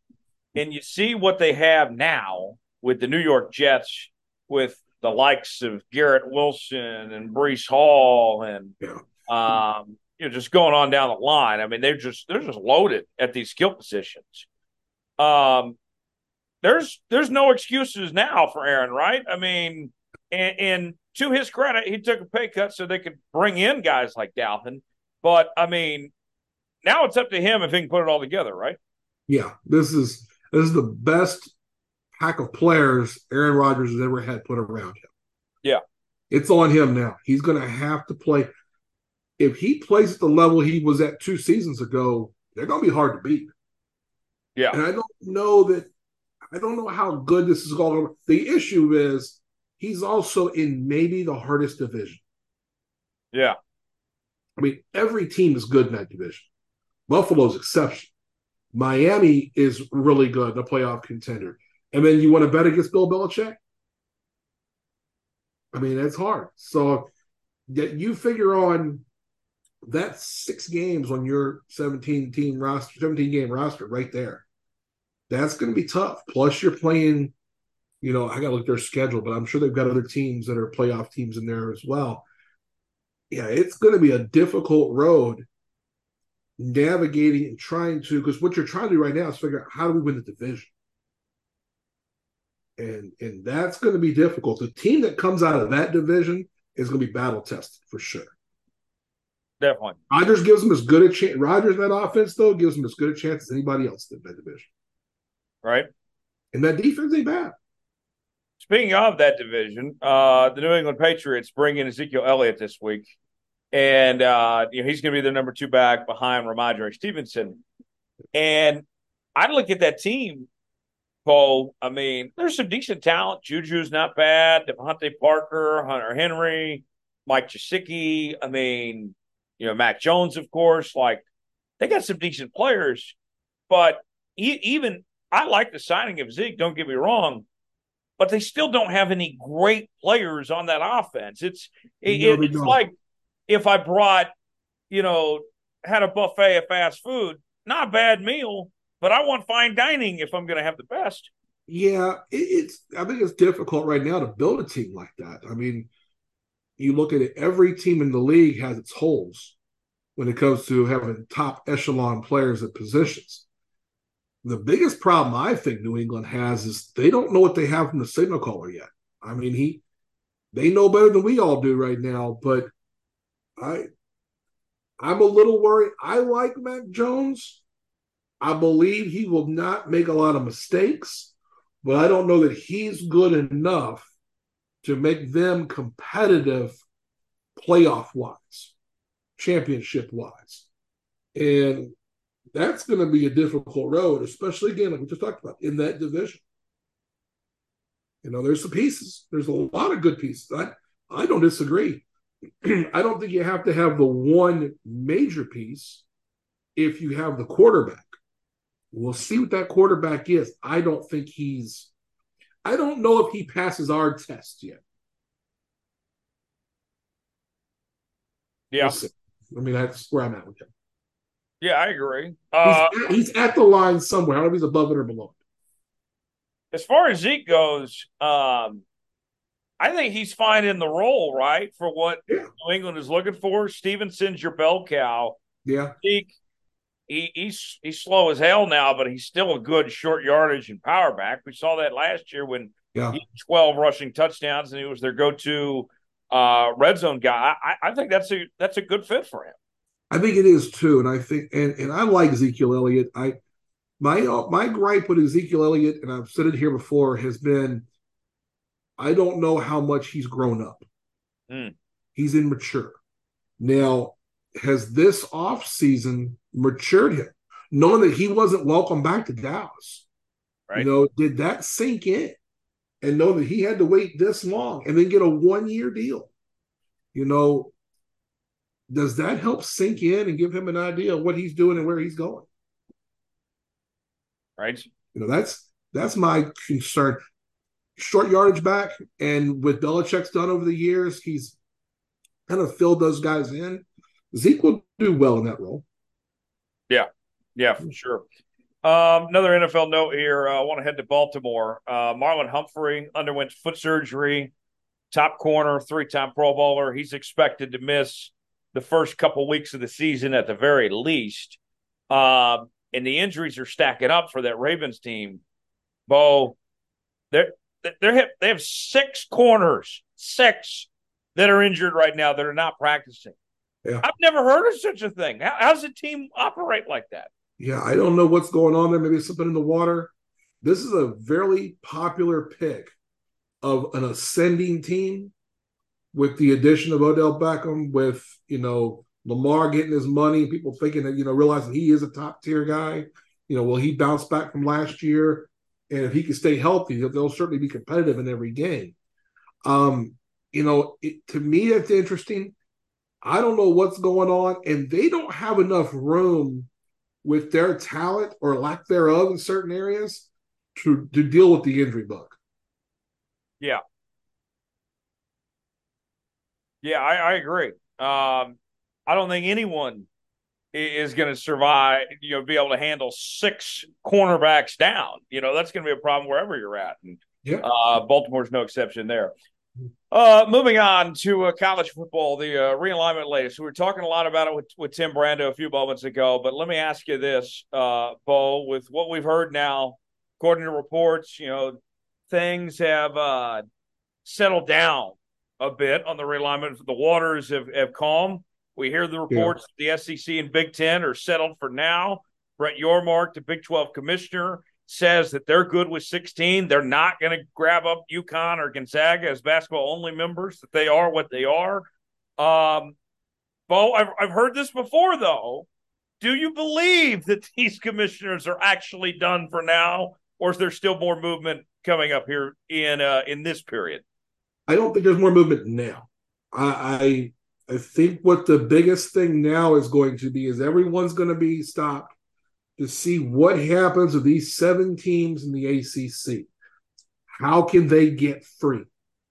And if they can, then I think, and we won't see it happen. We will not see the first step. It'll go all the way to these teams are being added all at once. This is all going to go on behind the scenes. And then all of a sudden we'll be like, whoa, this all happened. So that's kind of where I'm seeing this now. But it's going to be about those 7 teams there's 7 schools that want to sue to get out and trying to figure out what is their legal angle to get out of here, out of the ACC. Once they've got representation telling them that they've got a pathway to get out, then I think we'll start seeing the deal making. Yeah. Yeah, I think so. I think the ACC is going to get attacked next. I do too. And it almost feels like, Bo, that we almost know the outcome already, don't we? Like, Florida State, Clemson feel like natural fits for the SEC. Miami, I think, could go either way. North Carolina and Virginia are probably Big Ten. Like, that might be the more predictable thing of what's to come here. Like Miami, I think is going to be the great unknown prize that's ahead that you might have the Big Ten and SEC going back and forth for. Yeah, I think the one that we don't know, the ones we don't know about, Miami is one that everyone's going to want. Right. I think there's a chance that North Carolina and Virginia are going to be someone that the SEC and the Big Ten are going to want. And I think they're going to have some say on where they get to go. So that'll be, interesting with that. Do you think that we're going to see much of this team wants to stay together with this team? Some of those deals being done. Do you think, like, for example, we mentioned that the Big Ten's probably not going to be interested much in Florida State with them not being an AAU institution and all that, but Miami would be very attractive to the Big Ten. Yeah. Do you see a situation where Miami and Florida State say we have to go somewhere together, or do you think it's still kind of what we've been seeing, every man for themselves? I think in the last round, not this last just happened round, but the realignment stuff that happened, 3, 4, 5 years ago, I think there was a lot of that. I think there's a lot less of that now. I mean, if you look at what Oregon and Washington just did, they just left their in-state team behind. You mentioned it was a great question about 2 or 3 weeks ago. We're talking about this. And you said, is there any conference that would let somebody go? Would the SEC kick out of Vanderbilt? Would, the Big Ten kick out of Indiana or Purdue? I don't see that happening. Those teams just got lucky. I do think if there was 2 teams that wanted to stay together, it would be Miami and Florida State. But I don't think that is going to be a deal breaker for either school. I think they're both going to look for the best deal for themselves. Florida State's a perfect fit in the SEC. I think Miami is a perfect fit in the SEC. Miami's going to have a little more say than Florida State is. I don't think that North Carolina is going to try to keep any of the Carolina schools, NC State or Duke. I don't think they care. So I think, Virginia Tech, I don't think they're going to try that either. So I think there'll be less of that moving forward. But if there was going to be one, it'd be Florida State, Miami. Yeah, I think so. And with all that said, as far as where we're at and where we're going on this next chapter of realignment here, I heard Trey Alberts the Nebraska AD, former college football great, and worked at ESPN for a long time. Trey Alberts this week said he thinks we're headed towards eventually one just super college football division of 40 teams. Really? Is that the end game here, or do you what do you see? Like, I see it as, so I talked about this on my podcast last week. I think I don't know if Trev Alberts is right if it's 40. That would just be the SEC and the Big Ten. Right. And it would involve kicking some people out at that point. Yes, it would, and I don't think that's happening. I don't think you could legally try to kick somebody out. I just think that, I mean, if you're a Purdue or you're Vanderbilt, they kind of got lucky. Kind of like how, Iowa State and Kansas State have got to stay around in the Big 12. They were already kind of grandfathered in. They were there. They're OGs. They're in. Unless you see something like that, which would have to maintain a humongous buyout that nobody's going to put the money up for. Unless that were to happen, I think that what you see is 3 mega conferences. I think it's 3. I think it's the Big 12, the SEC, and the Big 10. I think they all go to 20. That gives you 60 teams. And we talked a little bit about this already, but the college football national championship, that's going to be where the big money comes from. The big money is going to be for negotiating that playoff, which we know is going to get re-upped, and ESPN is going to have it for a couple more years. And I think you are talking about 2026 is the first one they can bid out. Right. That money is going to be crazy money because in comes Amazon, and in comes Apple, and in comes ESPN, and Fox, and CBS, and everyone's going to want a piece of this. And we're going to see those 3 conferences are going to be their own level, and they'll be able to make their own rules. I would go as far as to say, if I was one of those 3 commissioners and I was putting it together, I would say, here's the rules. 20 teams per conference. If you want to kick somebody out and get somebody, that's fine, but that's on you. You can't do that with our money. So the Purdue's and the Vanderbilts of the world. From there, we want the playoff to guarantee that our champions in the playoff. The champions will probably get buys in the playoff. But from there, they're going to put together something that says, okay, every conference has to decide on their champion the same way. And every conference, you're only going to be allowed in your schedule to play 1 team outside of this 60. And I'll tell you who gets screwed in that deal, and that's Notre Dame. And that's the team that better go find a landing spot. Now, I said this on my podcast last week. If I was the Big 12, I'm making 2 phone calls, and I'm trying to get these 2 teams. I think I mentioned to you last week, I will try to get Clemson. Clemson's one. I think you can make a deal to get Clemson. I think that'd be your premier football team in your league. It makes a lot of sense. There's some people in the SEC that aren't going to want Clemson to come in. And I think the Big 12 can make that work. The other thing I would do if I'm the Big 12, I'd find a way. If that means you got to give them a bigger share, find a way to bring in Notre Dame. I don't think it's likely. I think the Big 10 is the most likely landing spot if Notre Dame ever finds their way to a conference. But that's the one that if somebody else gets them, that's what can make the Big 12, that can assure the Big 12 their spot at that championship table. Yeah. Is to grab Notre Dame and make a deal. I just don't ever see the Big 12 having the money to lure Notre Dame and Clemson, but we'll see. I don't know if they ever will either. And again, that's just my thinking outside the box. And I say that because we've seen that the Big 12 commissioner has been thinking outside the box. Right. He really got after it on this.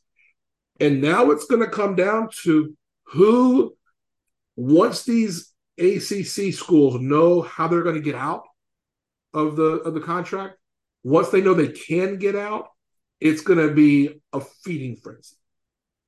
And you're going to have to be fast and be ready to go. So that's where, everybody's kind of like everybody's run the first race. and the Big Ten's out ahead, and the SEC's out ahead, and the Big 12's a little behind, but everybody else is behind them now. And now everyone's taking a rest, catching their breath. It's halftime. Right. It's halftime in this thing. And there's going to be 7 more. I think when I did the math, I think we talked about it last week. The Big Ten's at 18 teams. Is that right? Yes. The SEC's at 16. The Big 12's now at 16. Mm-hmm. If you go to 20, that's 10 spots. There are 10 chairs left in the musical chairs game. Who gets those 10 chairs and where do they go? And I think the big two are which ones do the Big Ten get? The Big Ten is going to have their choice because they have the biggest contract right now. And it's to fill a few more years till the SEC gets to negotiate one. But when you figure on, they really want Notre Dame. I think if they had their opinions that they could give their best to, it'd be Notre Dame, Miami. I think after that, it'd be Virginia, North Carolina. And then I think from there, everything kind of falls in place. Yeah. The UConn and Gonzaga thing. I know that there were some Big 12 people wanting those two schools as basketball-only members, or in UConn's case, they were talked about as being an all-sports member. Bo, I don't see that as the end of the world, the Big 12 declining those two schools. Like, to me, like when you were looking at the teams that the Big 12 could potentially add, there was a window of when they could get those 4 corner schools. Yep. They capitalized, they took advantage of that window. Same can't be said for Gonzaga and UConn. If Brett Yormark thinks that the basketball contract can get more money in the next deal, then more than likely you can probably wait on Gonzaga and UConn till the next contract to bring them in and see if the dollars add up and figure that out later. Like, there's no reason for these Big 12 schools to take less money to bring those schools in, just to hang around for basketball.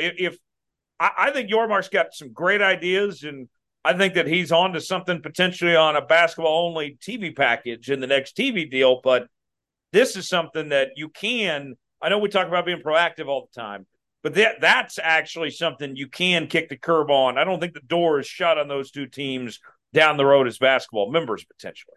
Yeah, I agree. I think that right now you got to have to put it on hold, though, until you know how the football thing shakes out. Right. There's just too much money with what can be coming with football. Then you go back and fill in the basketball thing after. It has to be – priority one has to be football, and it's because of the college football playoff. The college football playoff is going to bring in more money than the NCAA tournament when it's all said and done. This is going to be a ridiculous amount of money they're going to get. I mean, what CBS pays right now for the NCAA basketball is a tremendous, ridiculous amount of money. The price of doing business has gone up. And for football, it's going to be crazy. Especially when Amazon gets involved. Yeah, I think so. Bo, one more thing before we go. I know you haven't seen the Johnny Manziel documentary yet, but not yet. I watched it, and I can tell you, I liked Johnny as a football player, but the guy was clearly a knucklehead and didn't care about football. That wasn't his number one priority. Bo, I look at Johnny, and the talent was there, and I think he could have been successful in the NFL had he just simply given a damn. I mean, this is a guy, we talk about all the time, who's going to be a bust, this, that, whatever. I don't think the talent was the issue. I don't see it. It never looked like Johnny had the heart, like he was interested in becoming what it took to be a top quarterback in the league. I agree with that statement right there. I absolutely agree. He never had the heart to want to be great. Do I think he had the ability? No. I was one of those people that back on draft day was like, I don't believe in Johnny Manziel. I saw a little too much of draw the stuff up in the dirt kind of stuff with Johnny Manziel at Texas A&M, and that didn't work. It worked in a game against Alabama. It worked against lesser competition. It didn't work when he played Florida. It didn't work when he played LSU. It didn't work a few other times. And he was spectacular in that he was this big thing. He's also from Texas, a football crazy place. A&M, kind of new to the SEC at the time, and this is all a big deal. Exactly what they needed going into the SEC. It was a unique time and place for that. But I think that football-wise, I liken him to Tebow and Tim Tebow in a way that I never saw that as a guy who I thought would be a great NFL player. I don't think that those skills were there. Now, what we've seen now, and I've only seen clips. I have not seen the whole show, the whole documentary yet, but I saw the clip where he logged 0 study time. Yeah. I don't care who you are. You can't study. If you don't know what you're doing, you're not going to make it in that league. I mean, it's an obvious thing where, and again, I've been told kind of a couple different things about the documentary. He was dealing with some depression, and he's dealing with, also being the big man on campus. He gets caught up in that a lot. I get that. And I can't go back to being a 21-year-old kid or a 20-year-old kid when all this happened too. So I would have been a knucklehead at 20 as well. So I look at it and go, well, okay, some grace has got to be given on that. Where I don't forgive Johnny Manziel is the NFL stuff. Because people were telling him, this is what you're required to do. This is what we need of you. This is a business now. And whether he was because he was a rich kid and didn't know any better, or wasn't really mature, I don't know and can't speak to that. And I don't know what he has said in the documentary. Again, I haven't watched it yet. But what I will say is he was a huge disappointment in the NFL, as good as he was in college. But I really think there were certain people that realized he wasn't going to be this guy. You had to have bought into the hype. To give you an example, in this past draft, the 4 quarterbacks in this past draft, all of them are much better and much better prospects than Johnny Manziel ever was. Johnny Manziel was more likely to be Jamarcus Russell than he was to be Aaron Rodgers. Yeah. I think we knew that going in. And I think that then you go to Cleveland, he wasn't excited. I can't imagine he was excited about Cleveland. Yeah, and he says he hated every minute being there. Yeah. So, I get it. But at the same time, buck up, young man. They're paying you a lot of money. And you have the opportunity, if you are good and can prove it, that you can have something really special, whether it's Cleveland or somewhere else later. I'll give you an example. I was at a Royals game this past weekend. It was the Mizzou night, and Chase Daniel is there. And my wife looked at me. She was with me, and she says, Chase, and we all just grinned at Chase Daniel. Chase Daniel was not a great NFL quarterback, not even really a good one. He was a career backup and serviceable when he got in games. Made a ton of money. He is I call him the king of clipboard money. Yes. That is my nickname for him. The king of clipboard money. A dude made more than anybody being the backup. And he was totally good with that. Even if Johnny Manziel had flamed out in Cleveland, but took on that role, he could have been exceptional in that role. See, so that's one point I was actually going to bring up next is I think, Bo, there is this state of mind, take it for what it's worth, of that teams do not like the show that comes with being a number 2 quarterback. I think that Manziel, once he blew it there in Cleveland, he wasn't going to get another shot again, not just because of all the mistakes he made in Cleveland, but you don't want that much attention. Want your second string quarterback being the guy that everybody's talking to, not your first string quarterback. The same thing goes for, Tim Tebow. I would say you could even talk Colin Kaepernick to an extent. I think that teams don't like that. Their number 2 quarterback drawing any noise or any attention. I don't think Johnny would have worked necessarily because he could have taken away too much from what was really going on, what mattered most. Yeah, I agree with that thinking too. And Johnny Manziel will always be what could have been. Yes. And, I hope that whatever piece he needs to find, I'm not a fan. I'm just going to come out and blatantly say, wasn't a fan of his in college because I'm an LSU guy. Wasn't a fan. I saw him with the Cleveland and didn't think he was much of a prospect. The way he behaved, wasn't a fan of any of that. Still not a fan. Never going to win me over as a fan. I hope, as a human and as a person, this in me, I hope that he finds whatever piece it is he's looking for and can take solace in that and be Johnny Manziel, Heisman Trophy winner, and have a long life of happiness, maybe a family down the road. I don't know what his situation is with that, but I hope he finds that happiness somewhere because we all deserve that. Yeah. And I don't think that he has hurt anybody. Well, I shouldn't say that. I was going to say he hasn't hurt anybody but himself, but he has. Just been the way he's given effort, hurts everybody in the organization around him. But hopefully, whatever demons he has, he's able to overcome them, or he is able to control them in a way that is mentally healthy to him. And that's all I can wish for him. And yeah.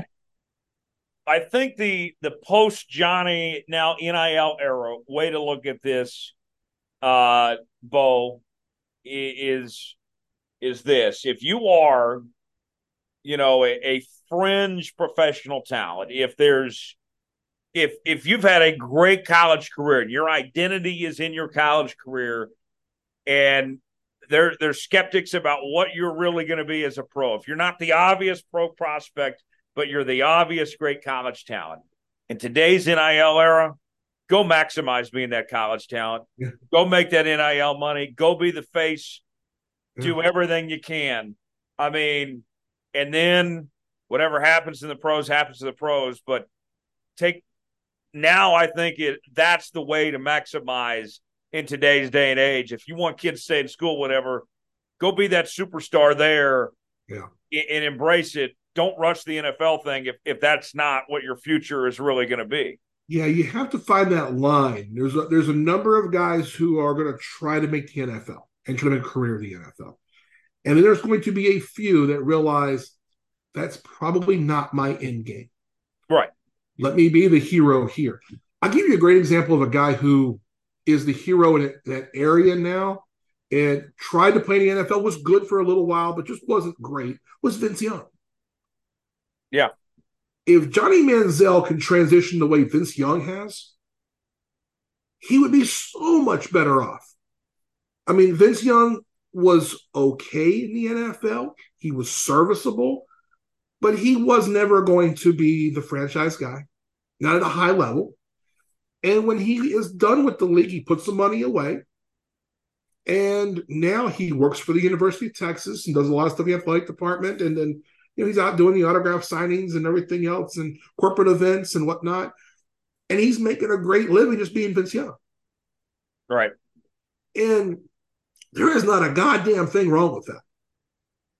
And whether that's, Vince Young or Chase Daniel or, we can all think of someone from our school who's that person. Johnny Manziel, I hope he finds that in him. Right. Because that's what he can be. And not that what might have been. Yeah.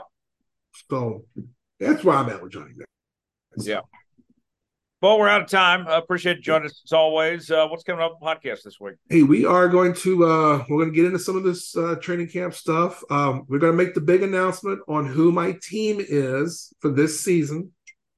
If you listen to last week's pod, I'm down to 2 teams, but I'm kind of throwing a monkey wrench at everybody this week. So, yeah, got to listen in to see what it's going to be. I'm not going to spoil it here. And I'm just going to talk. I kind of had a little bit of an epiphany in the past week about fandom. We're going to talk a little bit about that. Is he going back to the Saints? That is not, a spoiler alert. That is not what's going to happen. His epiphany was not, you know what, I need to be loyal and be a Saints fan. That was not it. No, and I did not watch any of the preseason game against the Chiefs. I didn't watch not a single play. So I was not pulled back in. And I was talking to my uncle and another friend down in Louisiana. And they were like, "Man, Derek Carr looked good." And I'm like, "He's trash. He's trash. He's just trust me." He's Coach Bo. Check him out. Coach Bo Knows Podcast, O'Connor Advisory Group, OAGKS.com, O'ConnorAdvisoryGroup.com. Bo, appreciate the time as always. We'll talk to you next week. My pleasure. Take care, Tom. Talk to you soon. Final segment before we go. It's our tomfoolery story of the week. Derek Hagelin rejoins us right now as he's standing by as we're going to go a little throwback edition here on tomfoolery. Somehow this story is a few years old, but we just now stumbled upon it, and it's still a great story. It was too good to pass up not to share, Derek.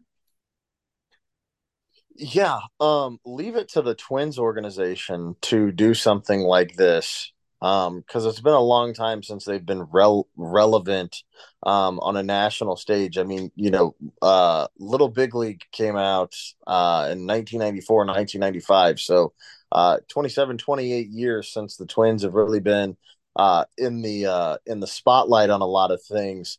Great movie, by the way. Yeah, Mac, the horse's name is Friday. So for anyone who understands that reference, but it's just funny with the 10 bedrooms. It's 1,500 per night at the ballpark. But they'll be able to use the field, the batting cage, the clubhouse. What if you want to move your stuff into the manager's office? Like, is his office closed? Doesn't say whether it is or not. But it does say, that balls, bats, and access to the field and helmets are included. How about that? I would find somebody. 3 bats. I would find somebody. I would find some people to be able to go in with me on that. Right. Yeah, this is pretty fascinating. So the team here is called the Pensacola Blue Wahoos. I don't know what a Blue Wahoo is, but I have no clue. But a minor league stadium as an Airbnb, Derek, I know that times can be tough for teams, but just leasing it out people to stay, like the 10 bedrooms in this place, like that's not normal for these stadiums to actually have bedrooms. Like doesn't the Hunt family like have a penthouse at Arrowhead? Yeah, it's like a 2-level penthouse at Arrowhead. Like literally nobody goes in it. They have their own private cleaning lady, but I think it's like 3 or 4 bedrooms. The bedroom part of it with showers and everything, and like a full service kitchen and everything like that is upstairs. But then the stairs lead directly out to where the suite that the Hunt family and whoever their guests are get to watch the Chiefs game. Do you think Clark and Gracie and company just like are watching movies on the Jumbotron there? Wouldn't surprise me. I mean, I'm pretty sure Gracie could probably swing that. She is the next in line of the bloodline. Oh, I would love to hang out with Gracie, watch some movies. I mean, I know that's where they stayed because Gracie went to both nights of the Taylor Swift concert back in July. Yeah. When she was here. Now, as far as this minor league stadium goes, Derek, what would you do if you were in this circumstance? If you got to rent this place out, you had a ballpark to yourself for one night, what are you wanting to do in that ballpark? Oh, I would find a bunch of friends and I would try to recreate scenes from The Sandlot. That's a great idea. That would be the first and foremost. I would have to first figure out who's going to be Benny the Jet Rodriguez, because if you don't get that casting right, then everything is going to fail from there. Then you can find Smalls and then everybody else can just be a fill-in. But if you don't nail those two castings, you're not going to set yourself up for success. So what would you be? Um, I talked a lot of shit, so I would probably be him. I would definitely say I'm Hamilton Porter. For What would I sure. be? Ah, um, I could definitely see you being Squints. Squints. You could be Squints or like yeah. Okay. Um, you would be one of those guys. Okay. Um, I'll take it. That's fine.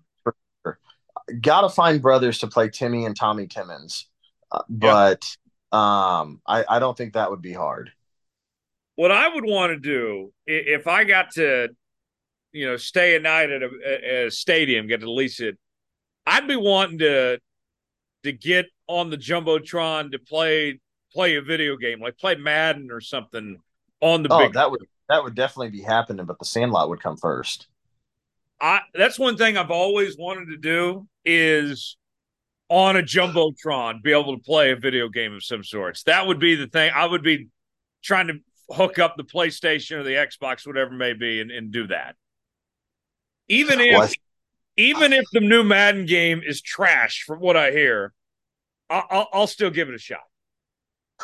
and I think Gracie is single, so maybe you can swing that.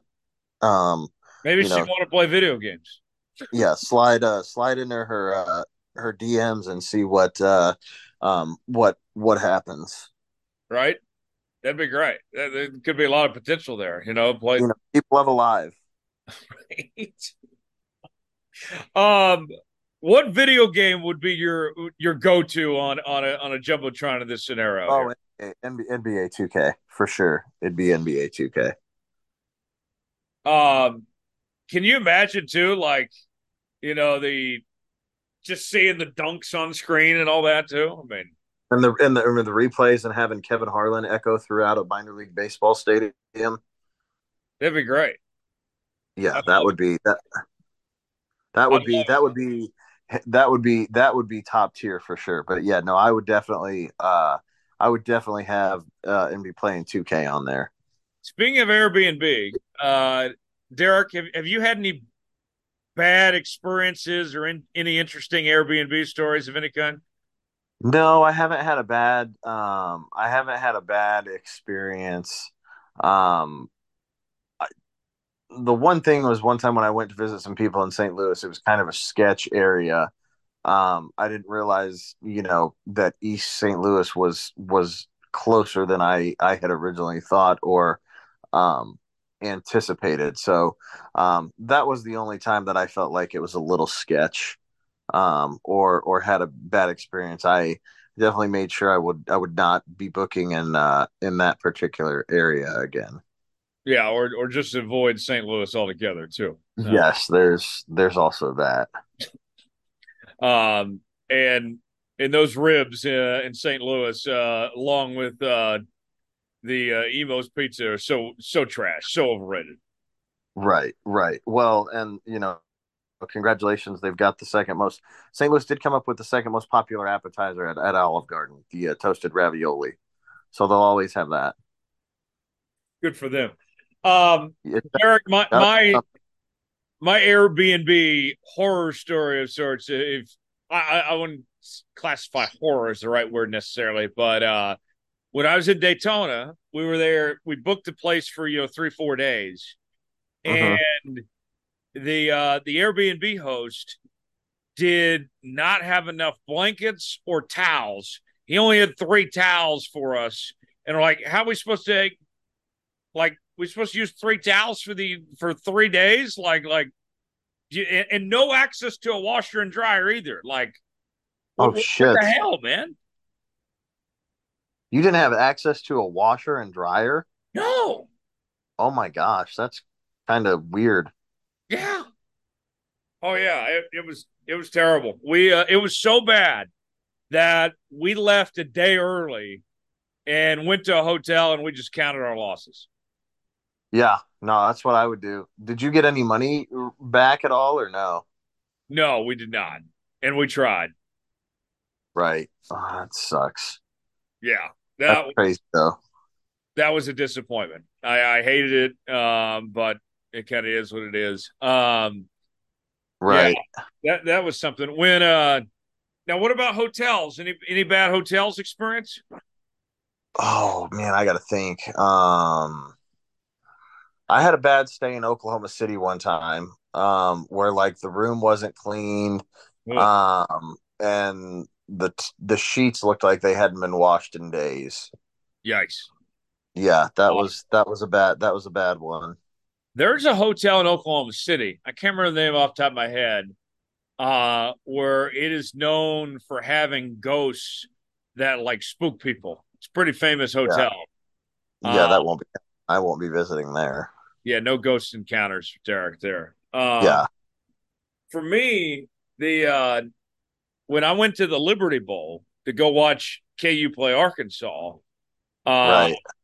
if you recall, the city of Memphis had a boil order because they didn't have any hot Yep, water for whatever reason. yep.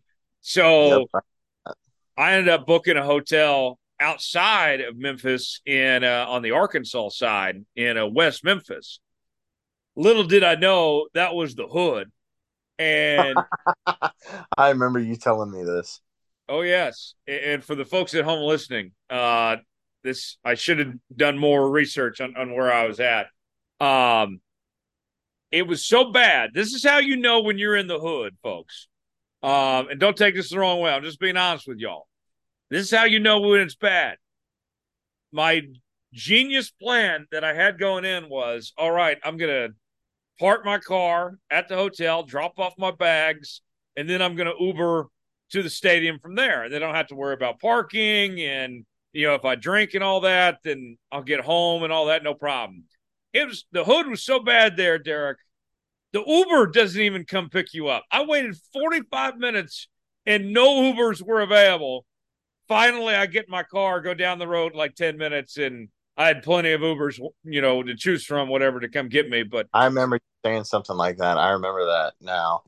yeah, so not staying in West Memphis again. Hopefully, KU doesn't have to go back to the Liberty Bowl, that we have some better bowl games ahead. Yes, But better bowl games ahead for the future for sure.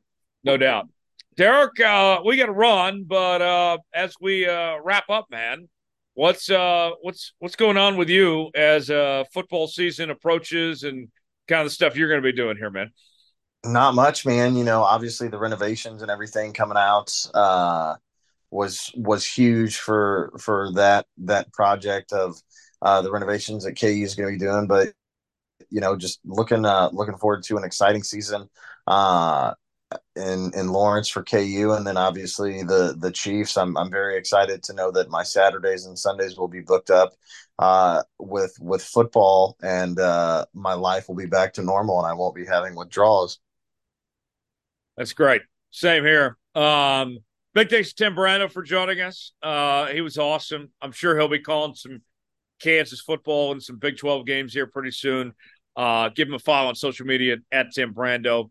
You can also follow me on Twitter at Tyler Jones Live, Derek at KU The Hill, and then Facebook.com/Tyler Jones Live, Facebook.com/Studio Soapbox, Instagram, Jones_report, Tyler Jones Live. You can find us there.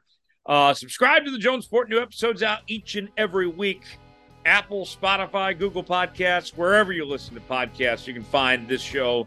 And make sure to leave us a 5-star review, or don't leave us one at all. And big thanks to Coach Bo as well for hanging out, and you, the listener, for being here with us. For Derek Haglund, Tim Brando, Coach Bo, our entire group, Tyler Jones, thanks so long. It's been another edition of Jones Report. We'll see you next week.